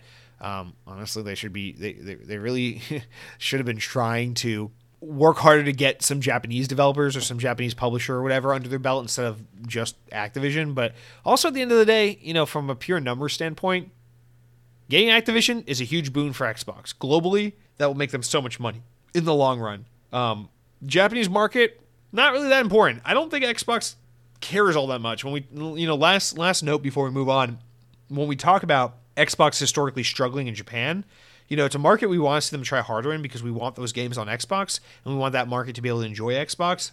And of course, it's an opportunity to make more money for Microsoft. But at the end of the day, Japan's market is so small and insignificant in the grand scheme of the gaming industry that I don't think, if Microsoft, if it mattered that much, Microsoft would have tried 10 times harder 10, 15, 20 years ago, And we've only seen PlayStation invest deeper and deeper and further into Western markets as time has gone on, because I think even Sony, a Japanese company, kind of concedes that, Europe and North America matter a lot more than Japan, not because the people matter more, but because there's a lot more people over there and there's a lot more money to be made, and we care about chasing that dollar a lot more than in the Japanese market. So that's also a part of this. So keep that context in mind. But nonetheless, I thought that was just a really interesting story. It's fun to hear a little bit about the thinking of Japanese regulators and kind of that story between these two companies in that market, as opposed to just constantly saying the British people want to know how Call of Duty on PlayStation is going to be compromised. Oh my God. Simply put, no one gives a shit. Go back to playing Hogwarts Legacy, you little muggles. Okay? Leave Call of Duty to the big boys, okay? It's for the U.S. We kill people for fun here. All the time. It's our game. Stay away. All right, last story of the week. Fun one. Lighthearted one. Let's talk about Lego and talk about driving at the same goddamn time. VGC relays that Lego and 2K Games have officially announced their new driving game, Lego 2K Drive, which will release on May 19th. It's always fun when you get a game announcement with a gameplay reveal trailer and it's coming out soon. Isn't that so nice when that happens? The title is coming to Xbox One, Series S, Series X, PC via Steam and Epic Game Store, as well as other consoles. Described as an open-world game with single and multiplayer that lets players build any vehicle they'd like. At first revealed by VGC last year, the game is in development by WWE 2K developer and NBA 2K developer Visual Concepts, as part of a new line of LEGO sports games that 2K has in the works. According to 2K's announcement, LEGO 2K Drive will feature a wide open world of different biomes, races, minigames, challenges, and collectibles. Players can build vehicles with over 1,000 unique LEGO pieces or choose ready-made ones from LEGO City, Creator, Speed Champions, and more. These are various LEGO brands that exist. Finally, 2K Drive will feature competitive multiplayer and co-op experiences. Two-player split screen will be available alongside online multiplayer. Quote, with the history of LEGO brands that the LEGO brand holds, we were very conscious of the responsibility we had with both our partners and longtime fans of Halo. Holy fuck, let's try it again. With the history the LEGO brand holds, we were very conscious of our responsibility we had to both our partners and longtime fans of LEGO play, while still thinking about how we can bring something new and unique to a LEGO title, said Greg Thomas, president of Visual Concepts. For LEGO 2K Drive, we assembled a best-in-class team of game makers who poured their hearts into an unforgettable experience, and we cannot wait to share it with fans. All right, to this, I just want to say, to set up the conversation, LEGO Skywalker Saga, the Star Wars game that came out last year, was long in development. Now, that game is made by Traveler's Tales, the developer who's long made 99% of the LEGO games. All these LEGO Star Wars, LEGO Disney this, LEGO Marvel that, LEGO Batman this, LEGO Hobbit and Lord of the Rings that, LEGO Pirates, all these games, Indiana Jones. Traveler's Tale. These guys are the guys that make them, and they've all been published by WB. So for a long time, anything you've played LEGO has basically been WB published and Traveler's Tale developed. But despite their pretty consistent stream for nearly 20 years of just churning out LEGO game, seemingly year after year, sometimes more than once a year, their most recent game, Star Wars LEGO Skywalker Saga, was in development for a long-ass time. Very expensive game to make, long development, multiple delays. Star Wars license is not cheap, a very, very expensive license to work with. And you got to wonder if LEGO is looking at kind of the relationship they have that's been almost exclusively with WB and Traveler's Tale for so long, that they might be going, listen, we work with a lot of licenses these days, especially with Disney. And these licenses are expensive. They cost Lego a lot of money to use. And then we rely solely on like one development and one publishing partner. And it's just not a very good way to diversify your portfolio and ensure that your business is healthy and diverse. So I think what's happening here is Lego has been scouring the market saying, we like Traverse Tale, we like WB, we like what they do, and we'll continue to work with them. But we're looking for other players we can get in bed with. And that's where 2K comes up, and this game kind of came to be known. So I wonder if Lego's maybe hurting or trying to just diversify their brand in order to stay resilient and stay on top, as they continue to rely on popular IP to kind of sell Lego as opposed to really cool Lego games. So I think this has a lot to do with that.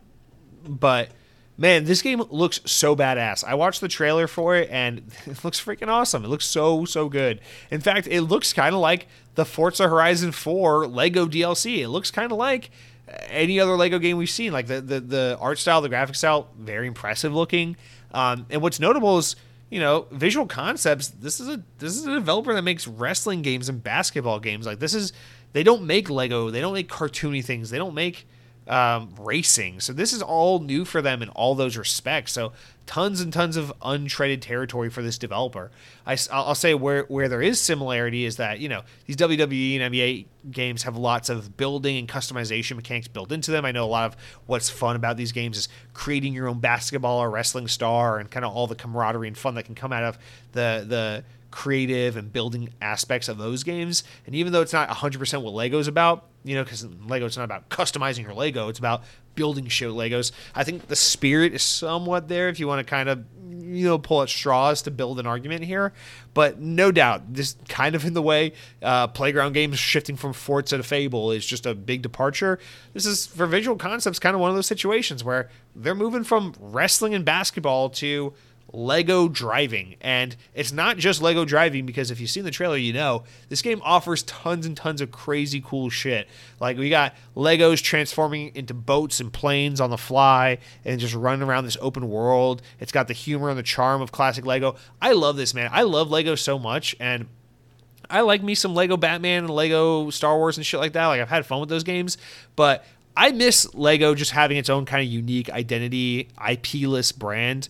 And seeing this game kind of embrace that is very tantalizing to me.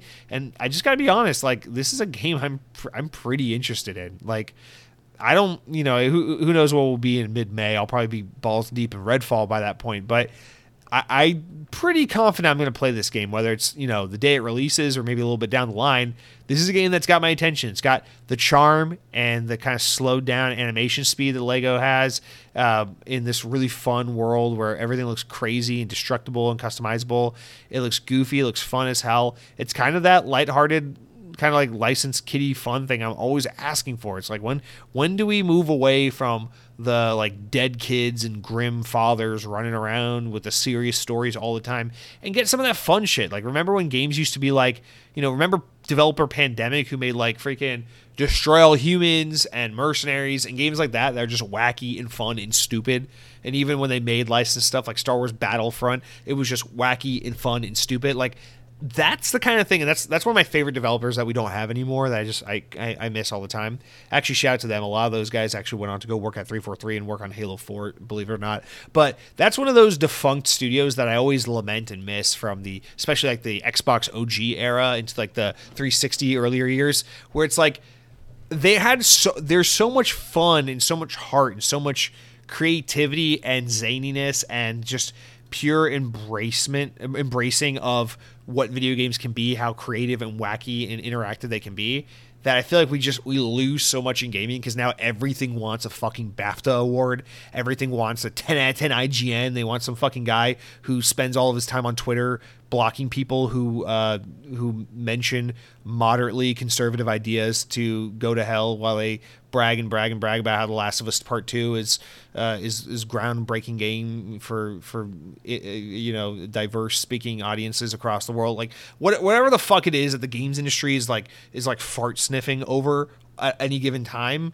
I'm constantly like, yeah, God of War's cool, but Remember when you could like take a rocket launcher and like blow shit up and like a guy with a racist Russian accent would say something stupid and ridiculous and fun? Like, remember when games did that?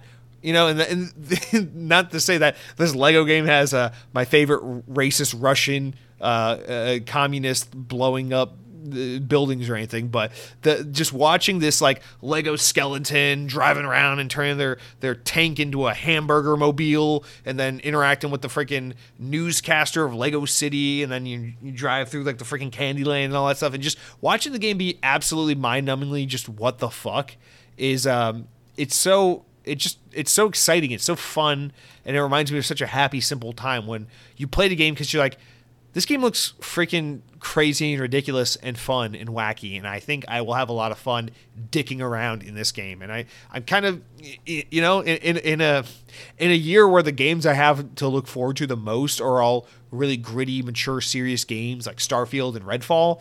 I'm glad that there's something like this as well on the horizon where I can be like, ooh, Lego, you know, Lego 2K Drive, that looks ridiculous and fun. I'm watching this guy drive a fucking spaceship into Lego City, crash into a building, a cop goes spinning and his hat flies off, and then a monkey skeleton's like, what's up, waving his arms around like Fortnite, but it's not cringy. And I'm like, I want that game. These dolphins are dancing around. This boat is flying through the water, and I'm thinking all to myself, man, the guys that make wrestling games are making this. Why does it look so cool? Why is there a chicken mobile? Why is the guy with the freaking mustache being all funny on the TV, and they're pushing golf balls around in their sports cars? Like, I want this game, and that's all there is. Like, normally this would be somewhat of a mild, amusing story, right? Oh, there's a new Lego game. Here's what it is, but I'm just so ecstatic that there is creativity and zaniness and fun and originality being injected into the games industry, even if it is technically tied to an IP with Lego itself technically being an IP.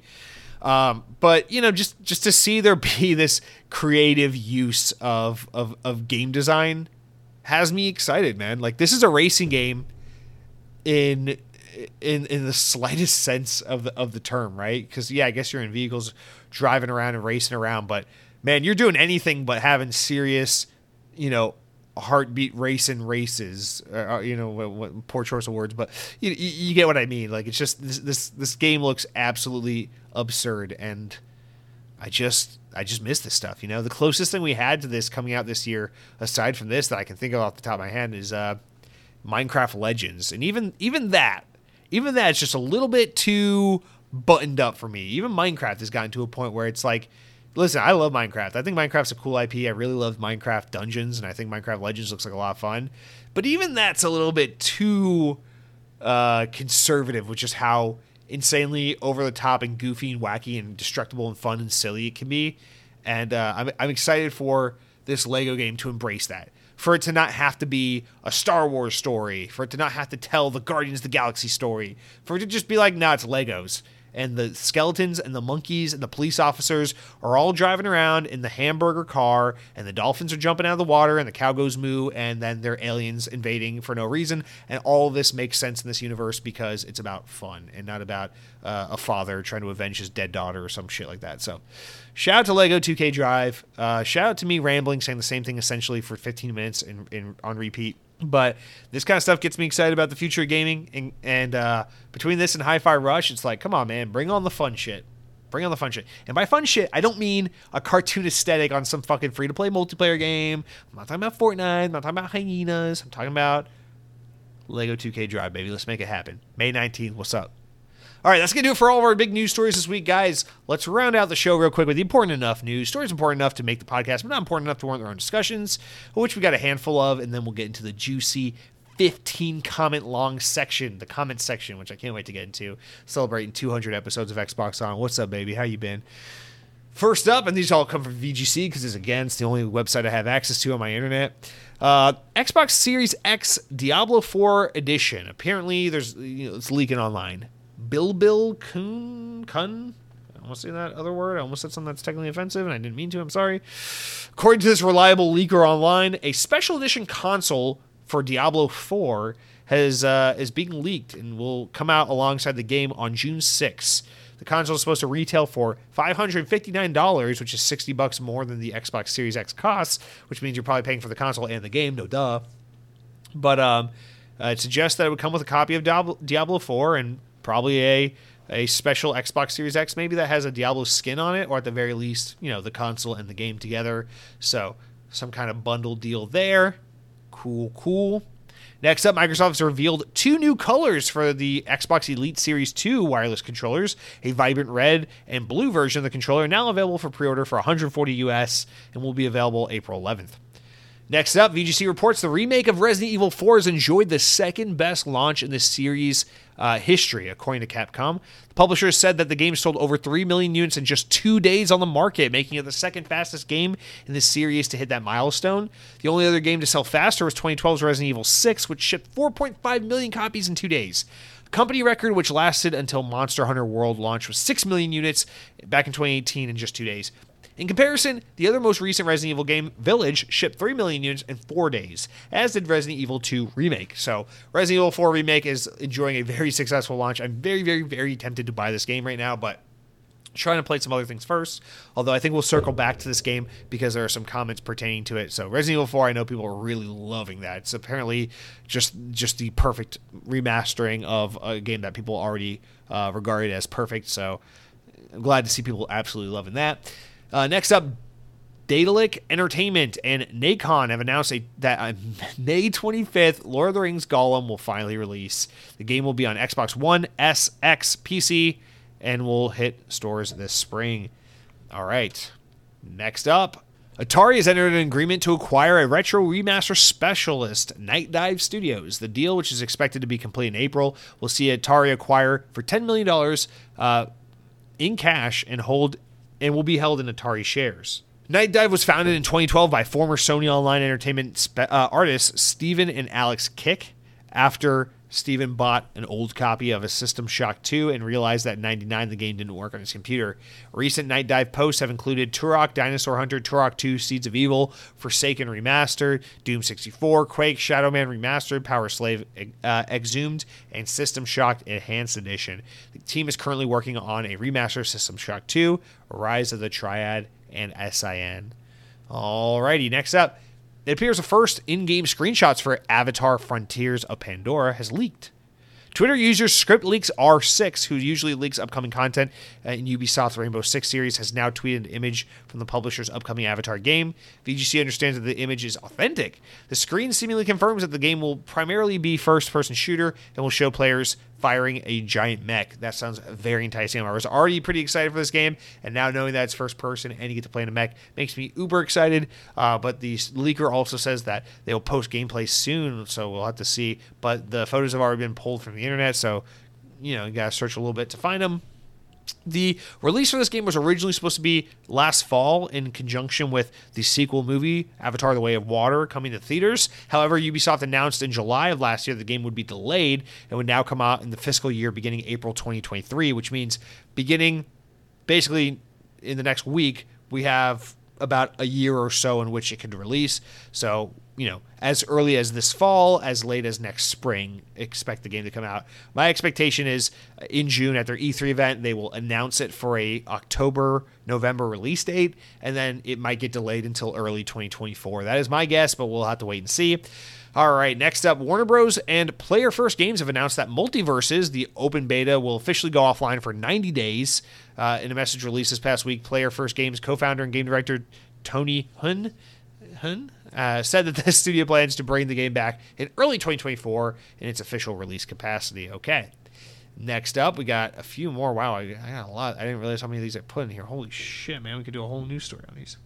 VGC reports Sega officially announced Sonic Origins Plus Edition for June 23rd release.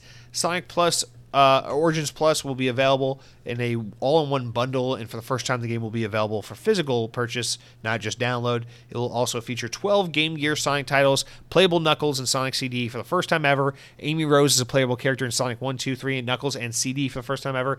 This pack also includes previously released add-on content, extreme missions, mirror mode, new characters, animations, and additional background music. The upgrade can be had for only $10 for people who already own Sonic Origins, but as a complete package bundle for those who don't own it, it will run you $40 US, physical or digital. Okay. Next up, Ubisoft has appointed game designer Katie Scott as VP of Editorial based in Vancouver. Scott was the latest addition to Ubisoft's Global Creative Office, which launched in October 2022. But in her new role, Scott will be responsible for ensuring alignment between Ubisoft's world, production team, and overall editorial strategy. Back in the day, she worked on Gears of War when she was at Xbox's team, The Coalition. And then she worked on FIFA with EA for a little while before moving on to Ubisoft. And finally, lastly, here we go. VGC reports prominent video game writer Chris Avellone has settled a lawsuit against two women who publicly accused him of sexual misconduct and claimed he's been awarded a 7-figure payment. Avellone, who has previously worked on games like Respawn's Jedi Fallen Order, was accused in a series of June 2020 Twitter posts by the women as being an abusive, abrasive, conniving sexual predator. After allegations arose, multiple developers cut ties with the writer, notably Dying Light 2 studio Techland, who laid him off.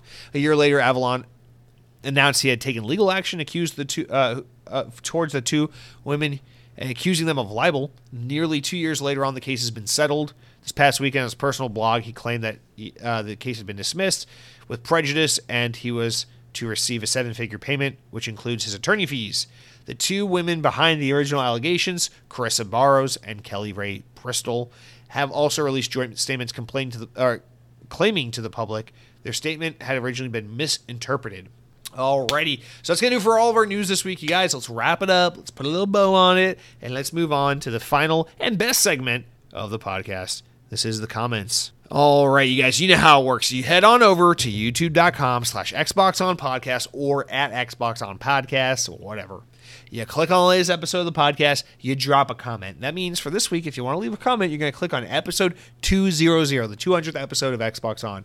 You can say anything you want in these comments. You can say, Jesse, I can't believe they let you free market capitalism. You want to talk about a government that hasn't regulated 200 episodes of this abomination of a podcast. You piece of shit. They ought to take this thing off the air. They ought to throw it into a lockbox and drown it in the ocean. No one should ever hear this abomination of a podcast. I'd be like, man, for you to be so heated would mean that you've been listening to the podcast, and for that, I love you and I appreciate you. Thank you so much for writing in. But you could also be a super nice guy. You could say, Jesse, roses are red, violets are blue. If this was an Xbox podcast, I'd listen to you, and I'd say, that's so sweet, so cute.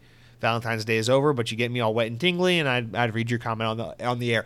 No one wrote in either of those two comments, but there are other options. It's not a binary. You can write in lots of different comments, and so we have a lot of that. In fact, so many of you guys were so gracious as to write in celebration of the 200th episode of the podcast, and a lot of congrats, a lot of different questions, comments, anecdotes, and so, you know, in celebration of this milestone, we're going to read all the comments. We had 2 at the top of the show already, and now we got 15 more to go through. So, you know, if you're not a big comments guy, feel free to tune out. The news is over. The Xbox rambling is over. But if you're a real Xbox On guy, you know this is what it's all about. This is what we're here for.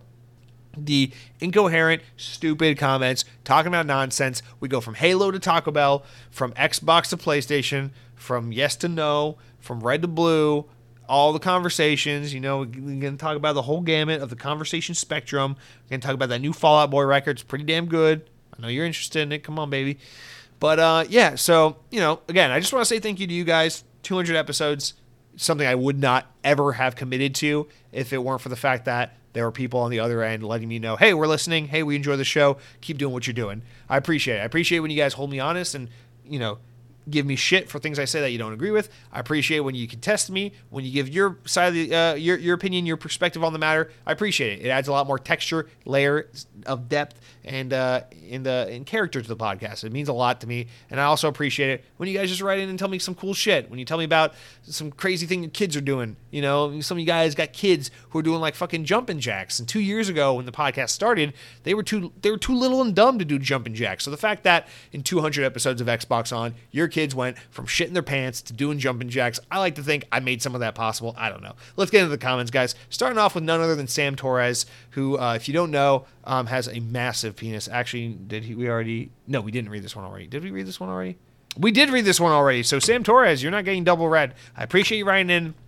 Don't know why I had your comment posted twice here, but thank you so much for writing in. God bless you. God bless America. And let's move on to our next comment, which is Compassionate Choice LLC, who also writes in congratulating us on 200 episodes of Xbox On. I promise only a couple of these are about 200 episodes. Then we move into other comments. He says, congrats on 200 episodes of this nonsensical rambling. Seriously, though, this is the only Xbox podcast I can stand listening to on account of all the other Xbox podcasts are dumb.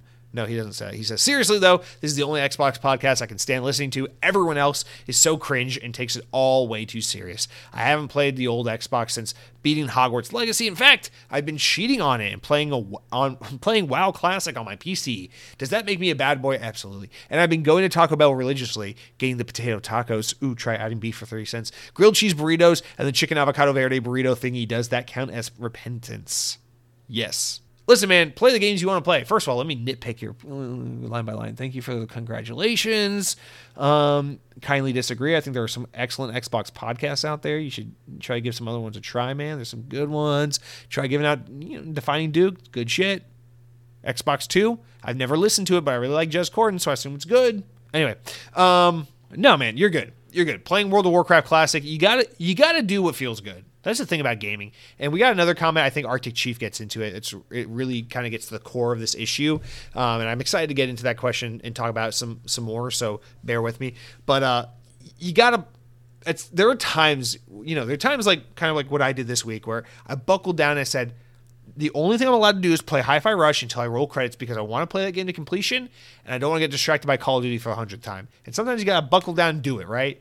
But sometimes you gotta remember, games is about having fun, boy. Games are about having fun. And if if playing World of Warcraft Classic in this moment in time is gonna make you happy, make you have a good time, give you a nice little endorphin rush, but it means sacrificing the time you're supposed to be spending with Hogwarts Legacy, who gives a shit? Do what makes you happy, follow the fun, enjoy your life. Spoiler alert, you're gonna die one day. So I highly recommend you enjoy life before that happens.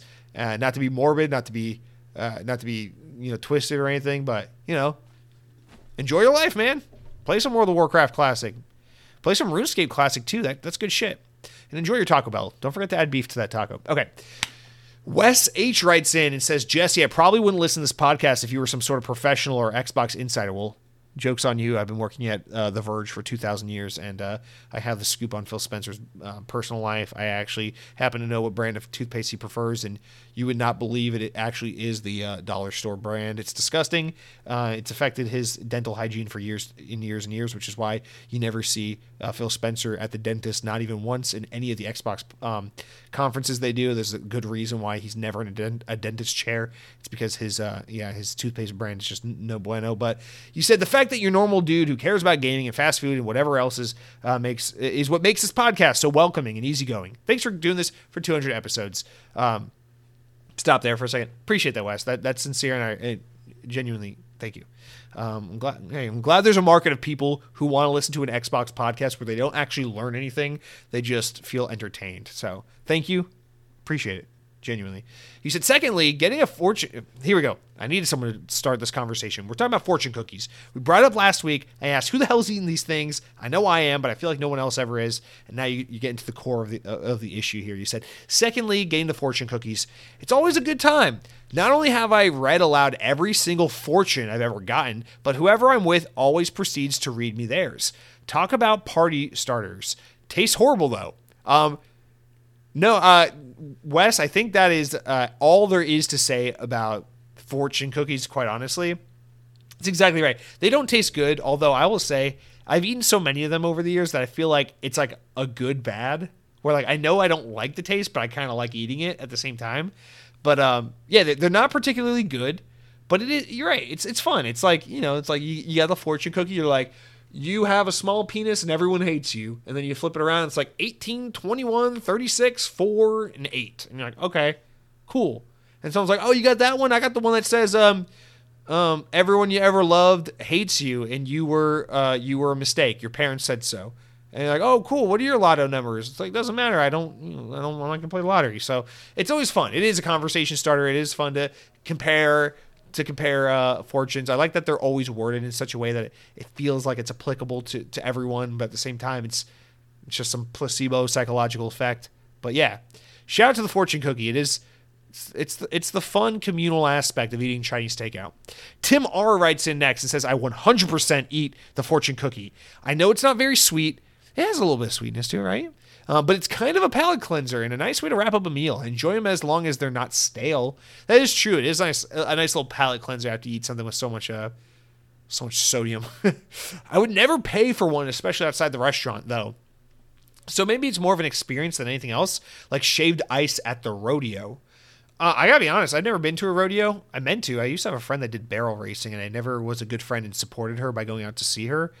So shame on me, but I always meant to do that. So maybe I would have, maybe if I had been a good friend and gone out and seen my friend do barrel racing all throughout the many, many years she asked me to come see her do that, maybe I would have known that shaved ice is a staple of going to the rodeo, but I never went, so I never learned that. So I'm just now being told that shaved ice is a thing you do. You know, Cracker Jacks at the baseball game, shaved ice at the rodeo, fortune cookies at the Chinese restaurant, pass and go and collecting $200. These are just the givens of life, you know. Life, death, taxes, and fortune cookies after a good Chinese meal. I love it. Tim R., thank you for writing in. I agree. I like the palate cleansing thing because you're right. There's something that's kind of like neutral about eating. It's like eating a little bit of cardboard, right? It's like, okay, now I don't taste all the fucking duck sauce or freaking sweet and sour or whatever the hell it is in my mouth. I just taste cardboard. It's nice and neutral. All right, Arctic Chief.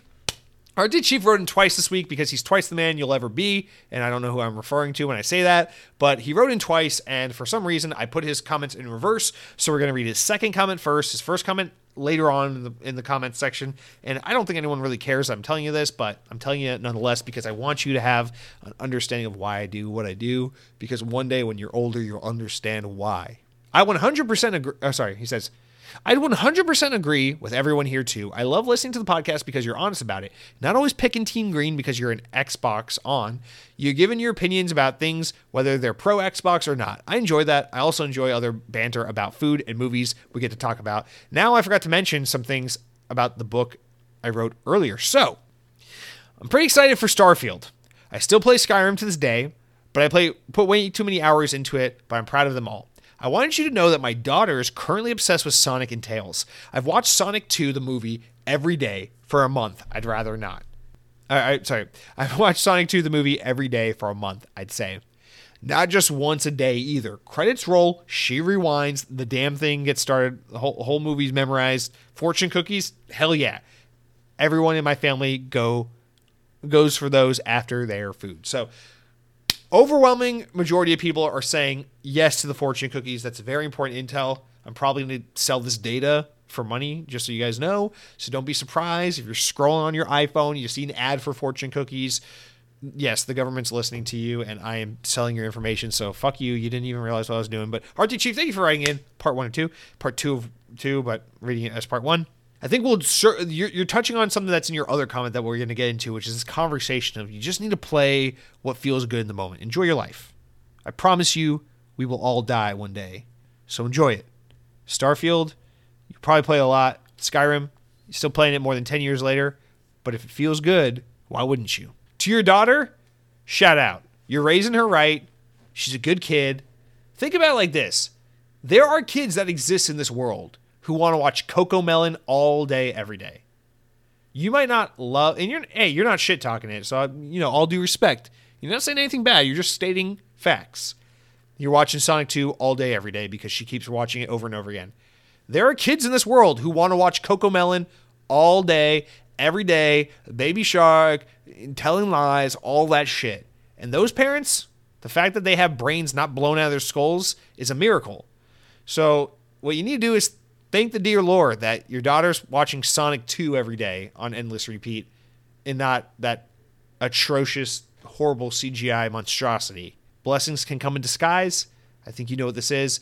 You're also raising her right, so there's probably a good chance your daughter's going to go on to cure cancer or something because they say there's a direct correlation between people who grow up really into Sonic the Hedgehog and people who go on to do greatness. If I'm not mistaken, Gandhi always said, I don't prefer technology, but when I do, Sonic 2 on the Sega Genesis is goated.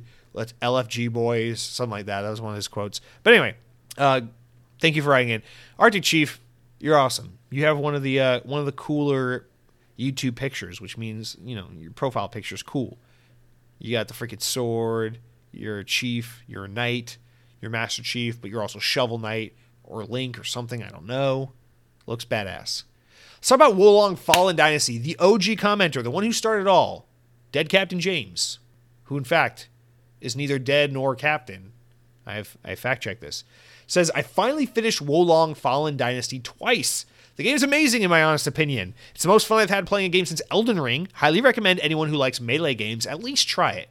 Dead Captain James, thank you for writing in about this because I absolutely, without a doubt, 100%, I think, forgot to mention this the week after Wolong Fallen Dynasty came out, but I played this game. First of all, glad to see you're loving it. Good recommendation. As someone who doesn't have experience with Souls-like games or Elden Ring, I think you're right. This is a game that people should absolutely give a try. Not only because it's super accessible because it's on Game Pass, but because I think this game being a little more fast-paced and everything makes it a little more accessible to people who aren't entirely enveloped in this genre. It might be a little more palatable for people who are newer to these kinds of games. So, good recommendation. I agree. I played this game the week it came out. I downloaded it. I was like, I'm hell-bent on trying to find one of these games that I can connect with.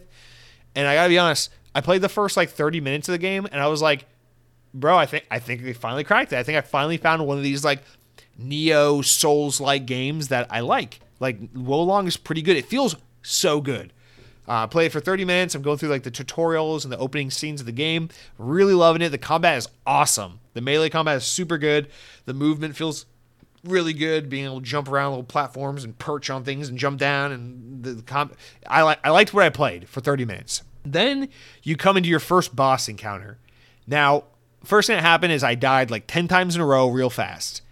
And then on Twitter, I see Alana Pierce. Shout out to Alana Pierce. She's tweeting about how, hey, this game, the first boss is really tough, but once you pass the first boss, no other encounter in the game is nearly as challenging as this. That first boss is designed to really make sure you understand the core gameplay mechanics so that for the rest of the game, you're not completely fucked, not really knowing how to play it. So just stick with it, get through that first boss, and you'll really like this game. I remember seeing that and being like, that's actually really assuring and encouraging to me. And I'm going to use that to try and push through this boss battle and to, see if maybe this is one of these games I can stick with. So I went on YouTube and I watched a couple of videos of people fighting him to try to see what's the strategy. How do I do this? Watched a couple. I was like, oh, okay. I should dodge that, do that. Okay. All right, let's give this a try. I go back. I do it 5 more times. I die. The most damage I ever got on him was maybe an eighth of his health bar. And I go, Wolong Fallen Dynasty is probably a really good game that I actually kind of like the feel of, and I will 100% not have the patience for this game. I hope someone out there enjoys it, and I deleted it from my hard drive. And that was my experience with Wolong Fallen Dynasty. I'm glad you liked it. Glad you stuck with it and don't suck at it the way I did. But good. This is what we need. This is what we need. People playing some games different from the kind of shit I'm playing, so we can talk about a multitude of games. We got Wolong Fallen Dynasty representation here. We got me talking about Sonic and Call of Duty all the time like some fucking glorified 8-year-old that has Papa Roach on his iPod Shuffle. We got the whole gamut being represented here. Thank you, Dead Captain James. Thank you for being a long-time listener, and I hope you have a wonderful day. I am sorry to hear that you turned into a dirt bike because I know your profile picture is just a dirt bike now, so have a wonderful week. Let's move on to Resident Evil 4. I can't believe it's been this long since we've really gotten into it, but OG Man writes in and says, Jesse, for the love of all that is holy, please play Resident Evil 4 Remake. The reason Resident Evil 5 and 6 sold so damn well is because of Resident Evil 4. However, since it's so hyped up, I'm afraid some people who haven't played the game before won't necessarily feel the same way about it. There really wasn't anything like it when the game came out, and it made it made the over-the-shoulder third-person genre what it is today. Also, side note, I too love Battlefield 1943. Best 1,600 Microsoft points I ever spent in high school, bro. I love that you put it that way. Fucking shout out to Microsoft points. Pour one out for Battlefield 1943. I actually downloaded 1943 on my Xbox Series X again because I'm going to try to play a little bit of this just to kind of go back and feel the feels before, we lose it later this year. But good callback. Yeah, Resident Evil 4, man, okay, first of all, I'm definitely playing this game. Like I said last week, I was going through this kind of internal debate. Do I want to get the remake and play that? Or do I want to get the game on VR and play it on my Oculus Quest? Because I heard the VR remake was pretty good as well. Cronky talked some sense into me over the weekend. He said, you're a fucking idiot. Do not buy this game on VR. 100% the way to play this game, if you've never played Resident Evil 4, is to get the remake on Xbox Series X and play it that way. Please, for the love of God. So he convinced me. I thought it was a $70 remake. It's actually $60. So I got a little bit of Microsoft points saved up. I'm thinking maybe I get a little bit of a discount with that. Maybe get this game at a lower price. I'm very tempted because I got to tell you, I'm in the mood for Resident Evil 4. The game looks phenomenal. I know I'm going to love it. I loved Resident Evil 3 remake. I like Resident Evil 2 remake. I liked Resident Evil 7. The idea of a game that has that kind of play style, but it's a little more action oriented, a little less puzzle oriented, a little more moment to moment, like let's keep the pace in the action going, that actually jives with me really well. I have no doubt that, not if, but when I finally play Resident Evil 4, I'm going to love it. I'm sure it's going to be my favorite Resident Evil game, and I'm sure I will see a lot of what makes the game so special, so I have no doubt about that. To me, it's just a matter of when, because I could be bad boy right now and go download Resident Evil 4 and start playing that this weekend, but man, I'm in the middle of Fallout 76. I'm still grinding that Season 2 on Modern Warfare 2. I'm still grinding that Season 3 on Halo Infinite. You know, I got freaking Persona 5, which I've been telling myself I'm going to start for a long-ass time. Still haven't started it. Minecraft Legends is just around the corner. I got so many games on my plate. I'm still enjoying some Guilty Gear Strive. Like, do I really need to take all these games that I already have access to and put them on the side even longer and then just go into Resident Evil 4? Or, like, what do I do? You know? So I'm kind of between a rock and a hard place. I kind of want to do it, but I'm trying to like be financially and strategically responsible with, you know, my time and my money. So no doubt I will play Resident Evil 4 remake. It's been decided. Remake is the one I'm going with. I am going to play it. I just don't know if I'm going to cave and do it soon, or if I'm going to do it maybe around Halloween, try and save it as my big Halloween video game for the year. I don't know. So thank you for writing in. I'm glad you're enjoying the hell out of it. But like you mentioned at the bottom there, Battlefield 1943, let's keep it fucking going. BP Fatio.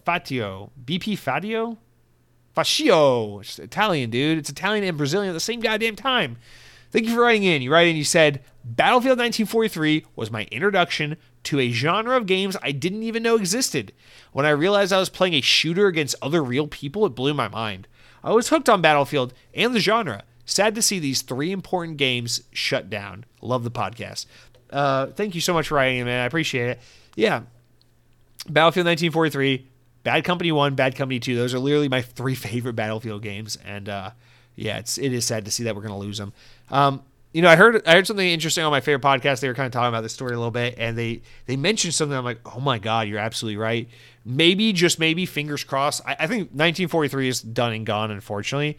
But maybe this is going to be the excuse for them to remake Battlefield Bad Company 1 and 2 and re-release it, like ground up remake of the Bad Company series.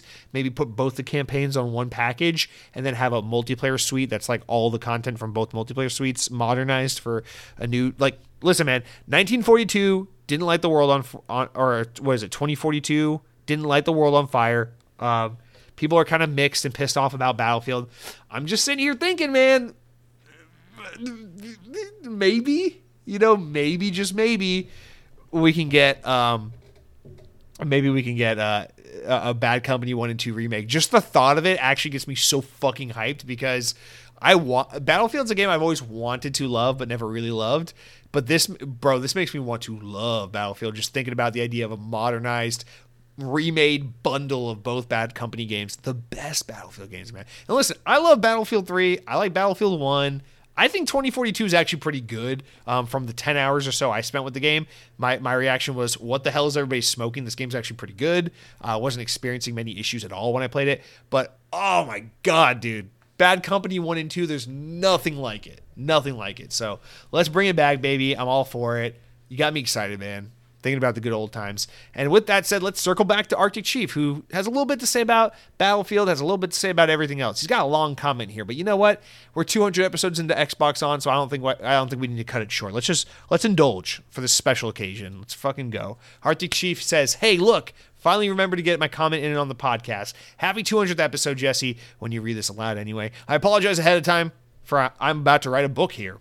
I've been watching the streams on a separate account last few weeks because I haven't gotten a new. I got a new phone. Congrats! A little while back, and I had. And as much as I love two-step authentication, it really stumped me this time. I got locked out of almost all my accounts due to them being linked to my other phone. Felt like I had to jump through hoops. Blah blah blah blah blah blah. I love it. But I am here as a fan of Battlefield.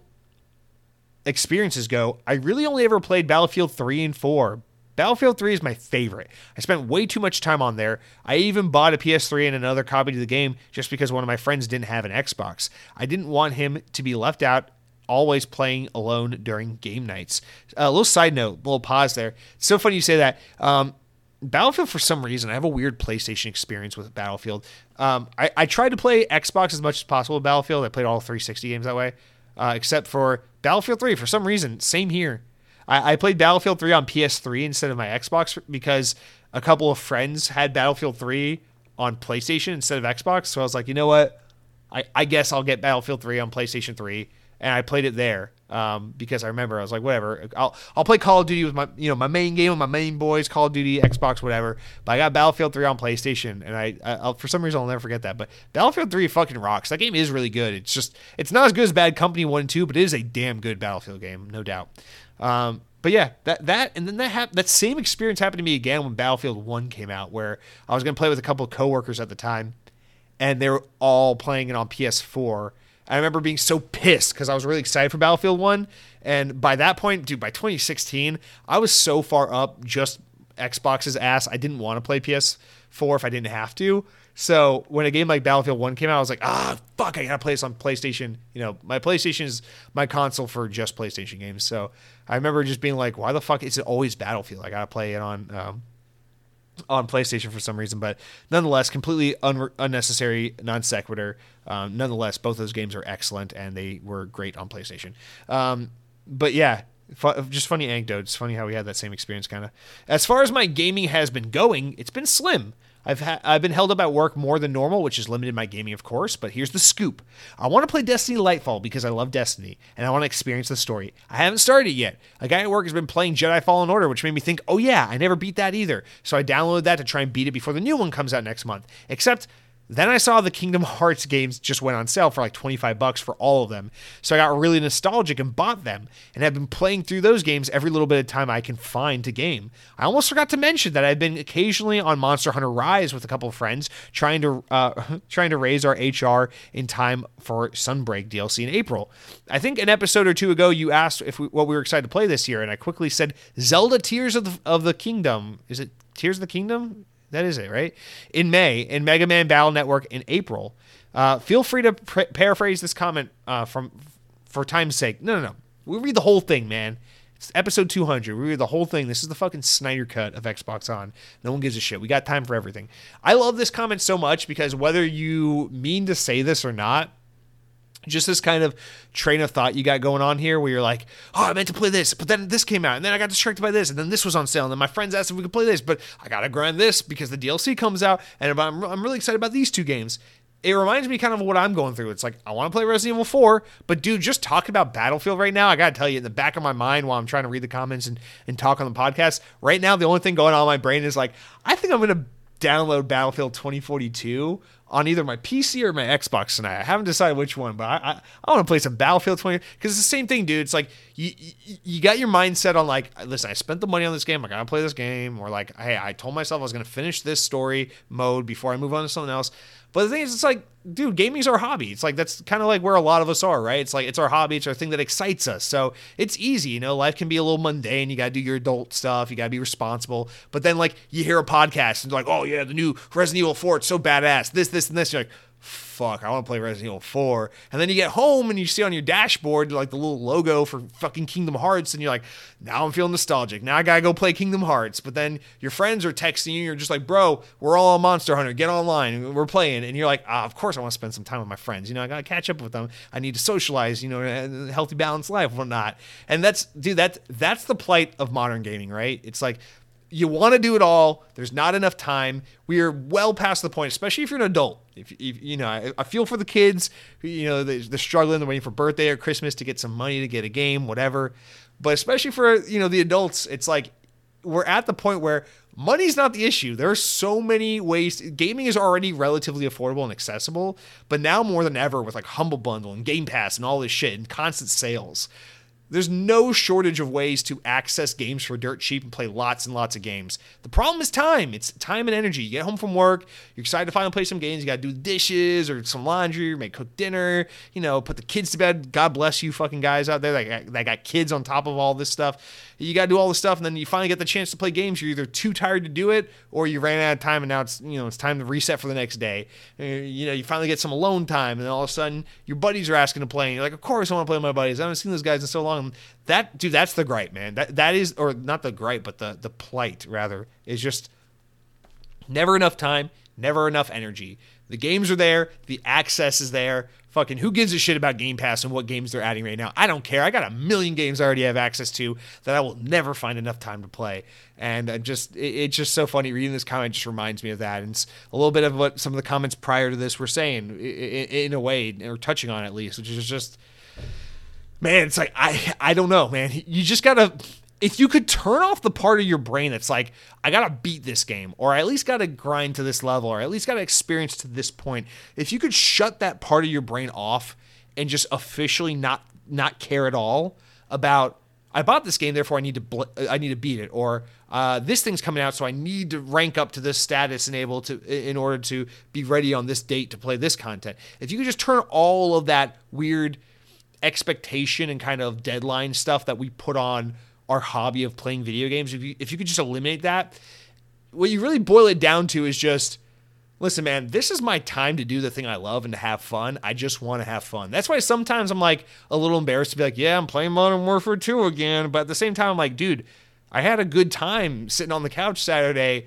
listening to my favorite podcast playing Call of Duty. Because like, even though it's like, I know I should probably be playing this, and this right now, which just came out, I'm having a good time playing Call of Duty. And it's like, again, it's the thing I keep saying. It's like, we're all going to die one day, man. You got to enjoy your games while you got them, because you can't do it forever. And the whole point of the hobby is to have fun, to enjoy it. So like, I don't know, man, maybe sometimes it's a little frustrating because your gameplay habits are schizophrenic. It's like, I wanted to play this one game and I ended up putting an hour into 7 games instead of 7 hours into one game.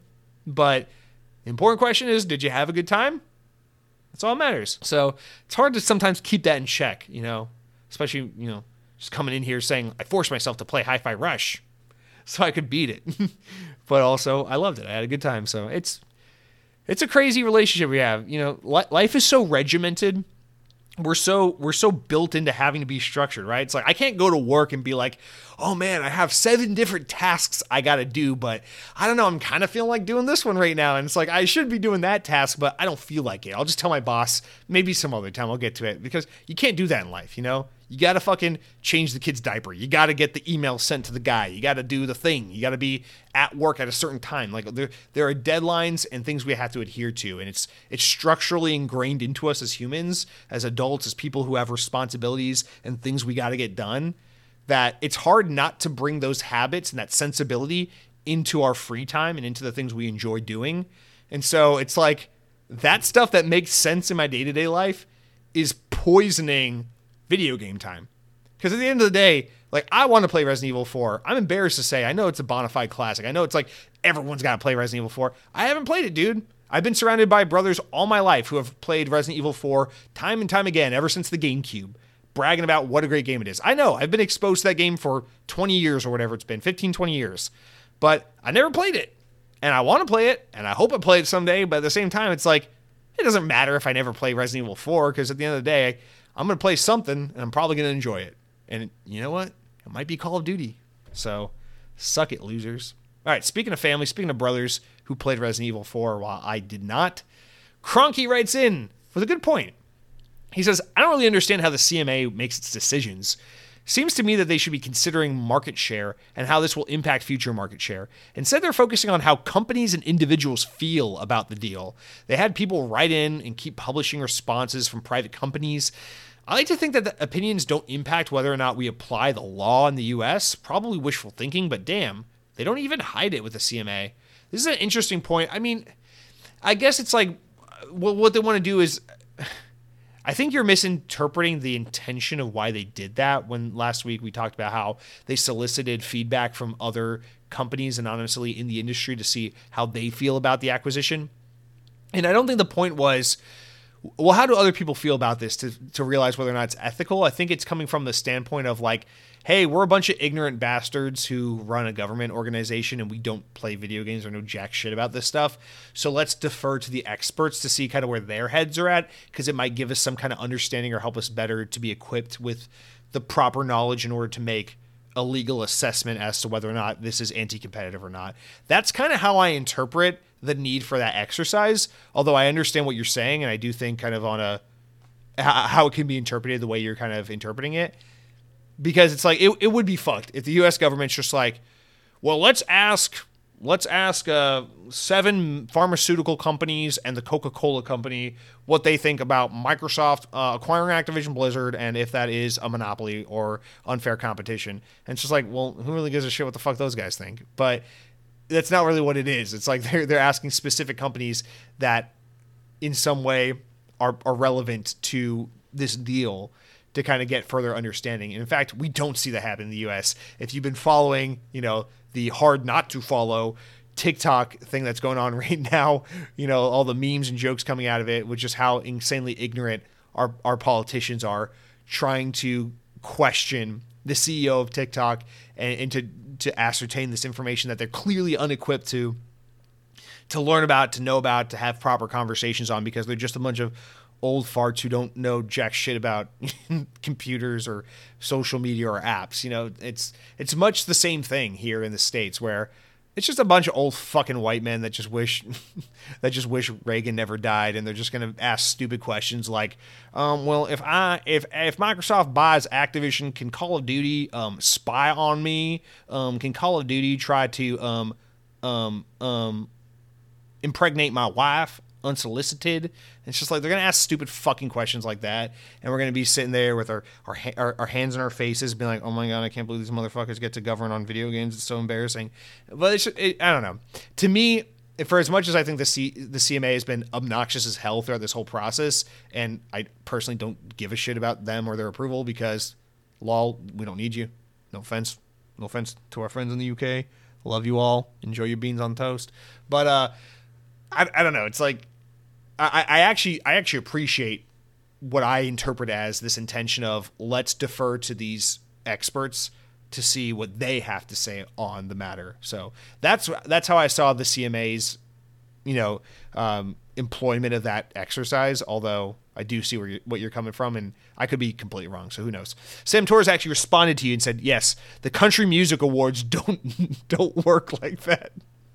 You got to go on stage with fish hooks in your genitals to even be considered good for country music. Nobody buys your album without wincing and knowing that you've been through it to get there.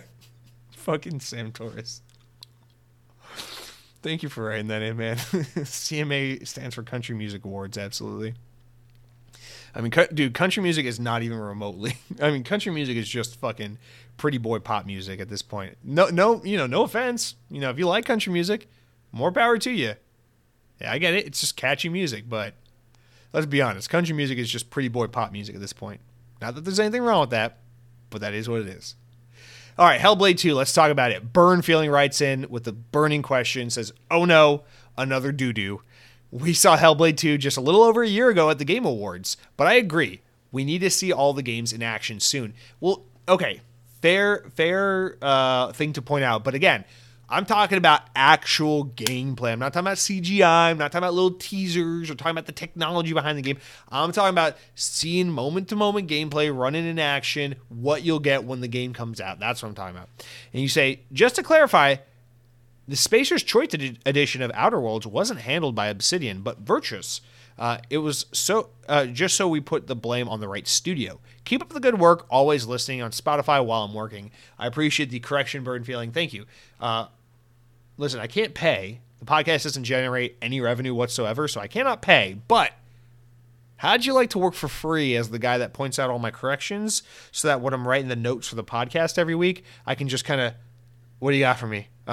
Okay, here are all the corrections I need to address. Perfect. Thank you. Thank you, Burn Feeling. I'm joking, but maybe not. And free gig's a free gig. It might look good on a resume. I cried Jesse on the Xbox On podcast. Instant hire. In this economy, that's good resume experience. Thank you, Burn Feeling. Have a great weekend. Thank you for writing in. Seth Weiss writes in next and says, speaking of NPC dialogue, have you ever seen Conan O'Brien and Andy Richter in Halo 4? Pretty funny stuff. Worth a search. Seth, I thank you for writing this in, actually. I have never heard of this and never seen it. And that is shocking because I absolutely adore Halo 4. But yeah, I was never aware of this. So thank you for bringing this to my attention. I actually had to look this up. Super funny stuff. Yeah, there's an Easter egg in Halo 4 where there's these two Marines, and if you stand next to them for a long extended period of time, they break out in this random discussion, kind of like how grunts talk in Halo games. But it's funny, they have a conversation about how some nice rugs would sprucing up the place they're in a little bit and make the place look nicer, and then they start poking fun, and they're like, oh man, I heard that they woke in some old alien race that's going to cause some trouble for us. That's fucking stupid. Why would you do that? Why would you wake him up? And kind of poking fun at the main synopsis of what Halo 4 is about. And I just think that's a lot of fun. I like that stuff. That's the kind of stuff where it's just in the same spirit of what Bungie did with grunts in previous Halo games. It's so unabashedly Halo, but in its own way. And I love that shit. I love that shit so much. Watching that clip, though, it broke my heart a little bit because right now I played so much Halo Infinite recently that it was just so refreshing and nice to see this old Halo 4 aesthetic and be like, oh yeah, remember when 343 was an individual unique studio that was just doing its own thing and kind of trying their hand at Halo, and it was freaking awesome because Halo 4 and 5 are aesthetically the best looking Halo games, and then everyone had to kowtow because people wanted to look like the old days. And yeah, it made me sad. But thank you for writing that out, writing in about this. I have never seen that, and for people who haven't seen it, my summary of it is not funny at all and not doing it justice.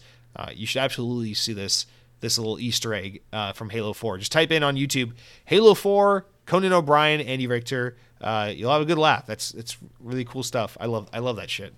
Halo's got some of the funniest Easter eggs. I really do enjoy seeing these things. They make me happy to see. All right. We only got a few more comments left. We only got 3 more left. And then the 200th episode of the podcast is over. So let's savor these last 3. Let's slow it down. Let's do it in slow motion. Mr. Malg writes in and says, if they make a special edition, we're talking about Spider-Man and PlayStation VR, Xbox things. If they make a special edition Spider-Man themed PlayStation 5 console, I'm buying it as soon as possible. Also, what's your thoughts on PlayStation VR 2? It seems incredible in terms of tech. All right. Dude, I'm not gonna lie. I joked about buying a PS5 earlier. I don't have a PS5. But Spider-Man 2 is tempting as hell because I want to play Spider-Man 2 so bad, and it's gonna make me want to buy a PS5 so bad when that game comes out. Because it's not gonna come to PC for another year after the game comes out. I don't know if I can be that patient. So you got my mind spinning. I might have to borrow a PlayStation 5 from someone or something. But yeah, Spider-Man 2 is going to be so good. And that's a no-brainer. Do a Spider-Man themed console like they did with the last Spider-Man game. Pretty good idea. All right. As for PSVR 2, I'll be honest, I haven't followed it too closely. From what I have seen and can tell, it seems like it's a great upgrade. The hardware looks and feels a lot better. The new controllers are great. The tech is really good, really powerful. But the launch lineup seems to be not great. There's a Crossfire game that's on PSVR 2, only on PSVR 2, and I'm pissed off about it because I want to play it on Oculus. But nonetheless, yeah, man, I followed a little bit of it, and it just seems like it landed with a thud. No one's really talking about it or buying it. Its sales are pretty weak. Its launch lineup kind of sucks a little bit, which is unfortunate because I actually really respect and commend PlayStation for sticking so hard to VR in a world where they are no longer doing handhelds. I'm just glad that Sony's doing something PlayStation hardware related outside of just PlayStation consoles. So I'm a fan of PSVR. I want to champion it. I want to see it continue and to thrive. But it's nothing I'm picking up or anything like that, and it's nothing that makes me super jealous with my Oculus Quest 2 because my Oculus Quest 2 fucking rocks. The fact that it's all one little piece of equipment. I don't have to hook up cables to a box to a console, and it's super affordable. And I love this thing. I'm happy with this as my hardware for VR for quite a while. But no doubt, PSVR 2 is an impressive piece of kit. I'm a little sad to see that it's not getting more attention. I just think it's probably one of those things where its launch lineup was weak, the price tag is high, and they're launching into a not so great time economic wise with inflation, everything the way it is, unemployment rising. It's not a great time. PlayStation couldn't have seen this all coming a few years ago, of course, when they started developing this thing, but I think this piece of hardware is going to suffer greatly from the economic conditions in which it's being launched in. So this is going to be PlayStation's Wii U moment, I guess, or maybe that's what the PlayStation Vita already was. But yeah, it's a cool piece of kit. It doesn't really have my interest peaked all that much, but Spider-Man 2 on PS5, ooh, I can't wait. Can't wait. All right. Let's talk about Xbox Always Online. Tim R. writes in and says, it's so weird to think that people would freak out if they turned on their Xbox and weren't online. It's likely because I'm older, but I only ever worry about being online if it's stuff like Netflix or Call of Duty, which it's extremely rare that I play. I get that that the norm is to always be online, though, and that makes sense that the devs would build games with that in mind. But keep kicking ass, Jesse, and I'll be tuning in tomorrow to see what new food controversy you stir up. Sorry to let you down. I don't have any new food controversy, but I am telling you to put some 30-cent beef on your spicy potato taco at Taco Bell, though. And you can get that beef grilled cheese burrito at Taco Bell. I know I'm a chicken guy usually, but there's some good beef shit happening over at the T-Bell, so there you go. Yeah, man, to each their own, man. I gotta be honest. To me, my Xbox, it's like my phone. If the thing's not connected to the internet, it's useless. I'm like, gross. I don't want to use the thing. That sucks. I got to be online. So I really resent the idea of not being online all the time when I'm playing my console. I want to get my notifications. I want to be alerted of updates. I want to be able to browse the store. Almost every time I get on my Xbox, I browse the store a little bit. I just like doing it. So I don't know. I got to be connected online to my Xbox. And I'll be honest, the older I get, the less and less I play with other people on Xbox. So it's not necessarily that I need to be connected online so I can play with my friends or anything. Not really. I got to be online. I'm not. It feels like my Xbox is broken if I'm offline, if that makes sense. So I don't know, man. Maybe it's just a personal preference, but it's probably healthier that you're okay with playing your games in your Xbox offline when not necessary. I bet you're probably the same kind of person that can not touch their phone 8,000 times in an hour because you have the self-discipline. So it's probably healthier that you are that way, and we could all learn from it. But no, I got to be online all the time. Xbox, if you're offline, yeah. All right, final comment of episode 200 comes from none other than Headhunting Halo. It's a tradition. You end with Headhunting Halo. He always gets the final word, and this week is no different. Headhunting Halo says, 200 episodes, woohoo, congratulations to you, my dear friend. I have finally finished Atomic Heart, and I give it an 8. It is kind of slow at the beginning, but stick with it and it turns out to be a fun time. We are so close to the Mario movie, I cannot wait. I pre-bought my tickets. I'm already pretty stoked. Only thing I'm scared about is Illuminations, the team making the movie. Please don't fudge it up. I hate Minions movies, and I just hope that I hope they take a right turn this time. But from everything I've seen, it looks like it's going to be pretty damn good. I don't know about you, but Season 3 of Halo is so good, and we are finally on track for regular seasons. Have a great week, my guy. Give the kitty kisses for me. Headhunting Halo, thank you for writing in. Appreciate the kind words and congratulations and all of that. Atomic Heart, glad you liked it, man. I don't know that I'm that high on it, and I'd probably get maybe an 8. I enjoyed it like an 8 out of 10, but if I'm trying to be critical, I'd say it's more like a 6. But it's a good game. I genuinely had a good time with Atomic Heart, and I'm glad you did as well. It's good to see other people enjoying it, being able to come to their own conclusions and enjoy it the way they see fit, without without just hearing the whole the game's not very good, don't bother playing it. Because I think a lot of people miss out sometimes on great games because a lot of critics who really don't know what the fuck they're talking about are just like, this is not Overwatch 3, and therefore it's not a very good game. 6 out of 10. So whatever. But yeah, man, the Mario movie, controversial. When they showed that first teaser for it last year, I was like, this movie looks damn good. The animation's beautiful. It looks pretty promising. I was into it. But the more we see of this movie, the more trailers they release, the less I'm looking forward to it, to be honest. I think sometimes I see some of these newer trailers, I'm like, it looks like it's a really, really breathtaking movie that just devolves into being what every Illumination's DreamWorks movie ends up being. I hope I'm wrong. I do plan on seeing it. I did not buy my tickets in advance. Orlando, Florida is a crazy fucking place. I like, it cannot be stressed enough. Young 20-something-year-old nerd culture type kids, people who are obsessed with video games and punk rock and fucking and theme parks and cartoons and comic books and superheroes and Mario Bros and all that shit. Like, that shit is rampant here. Like, that is the culture here. More than old people, more than families, more than whatever it is you see wherever you guys live, wherever in the world all you guys live. Trust me, Orlando, Florida is a lawless, fucking crazy place. The theme park industry here, it just draws a bunch of sweaty motherfuckers like me who are just all into the theme parks and the video games and the nerd culture. And I watched the new Miss Marvel movie. And so anytime something like this happens, especially something as high profile as Mario, a Mario movie, you got to stay away for a little bit because the crowd's just scary. It's just way too much. It's too many people. It's too aggressive. So for Mario, I'm avoiding crowds for the first week or two. I'll watch this movie probably later in its theatrical run, but I do plan on seeing it in theaters. I am excited to see it. I'm a huge Mario fan. I always forget that because I just don't play Nintendo a lot anymore. But the majority of my favorite games I've ever played in this world are still Mario games. Like, I love Sonic, I love Halo, but man, fucking Mario Galaxy is my favorite game of all time. Mario Odyssey is fantastic. I like Mario Sunshine. I like the classic 2D games. I love Mario games so much. I like the Mario 3D Worlds. I like New Super Mario Bros. Mario is so phenomenal, and the fact that we're getting a Mario movie finally, like, not, live action one from back in the day doesn't count, but the fact that we're getting like this kind of Mario movie it's awesome. It's exciting. It's something people have looked forward to and waited for so long. And this movie's been in production and rumored for so long. The fact that we're here and it's happening, it is exciting. And I am definitely excited to give it a look, but I'm exactly with you. I don't trust Illuminations. I think they're a dog shit movie studio. I don't know if they've ever made a single movie that doesn't suck ass, although, to be fair, I haven't seen them all.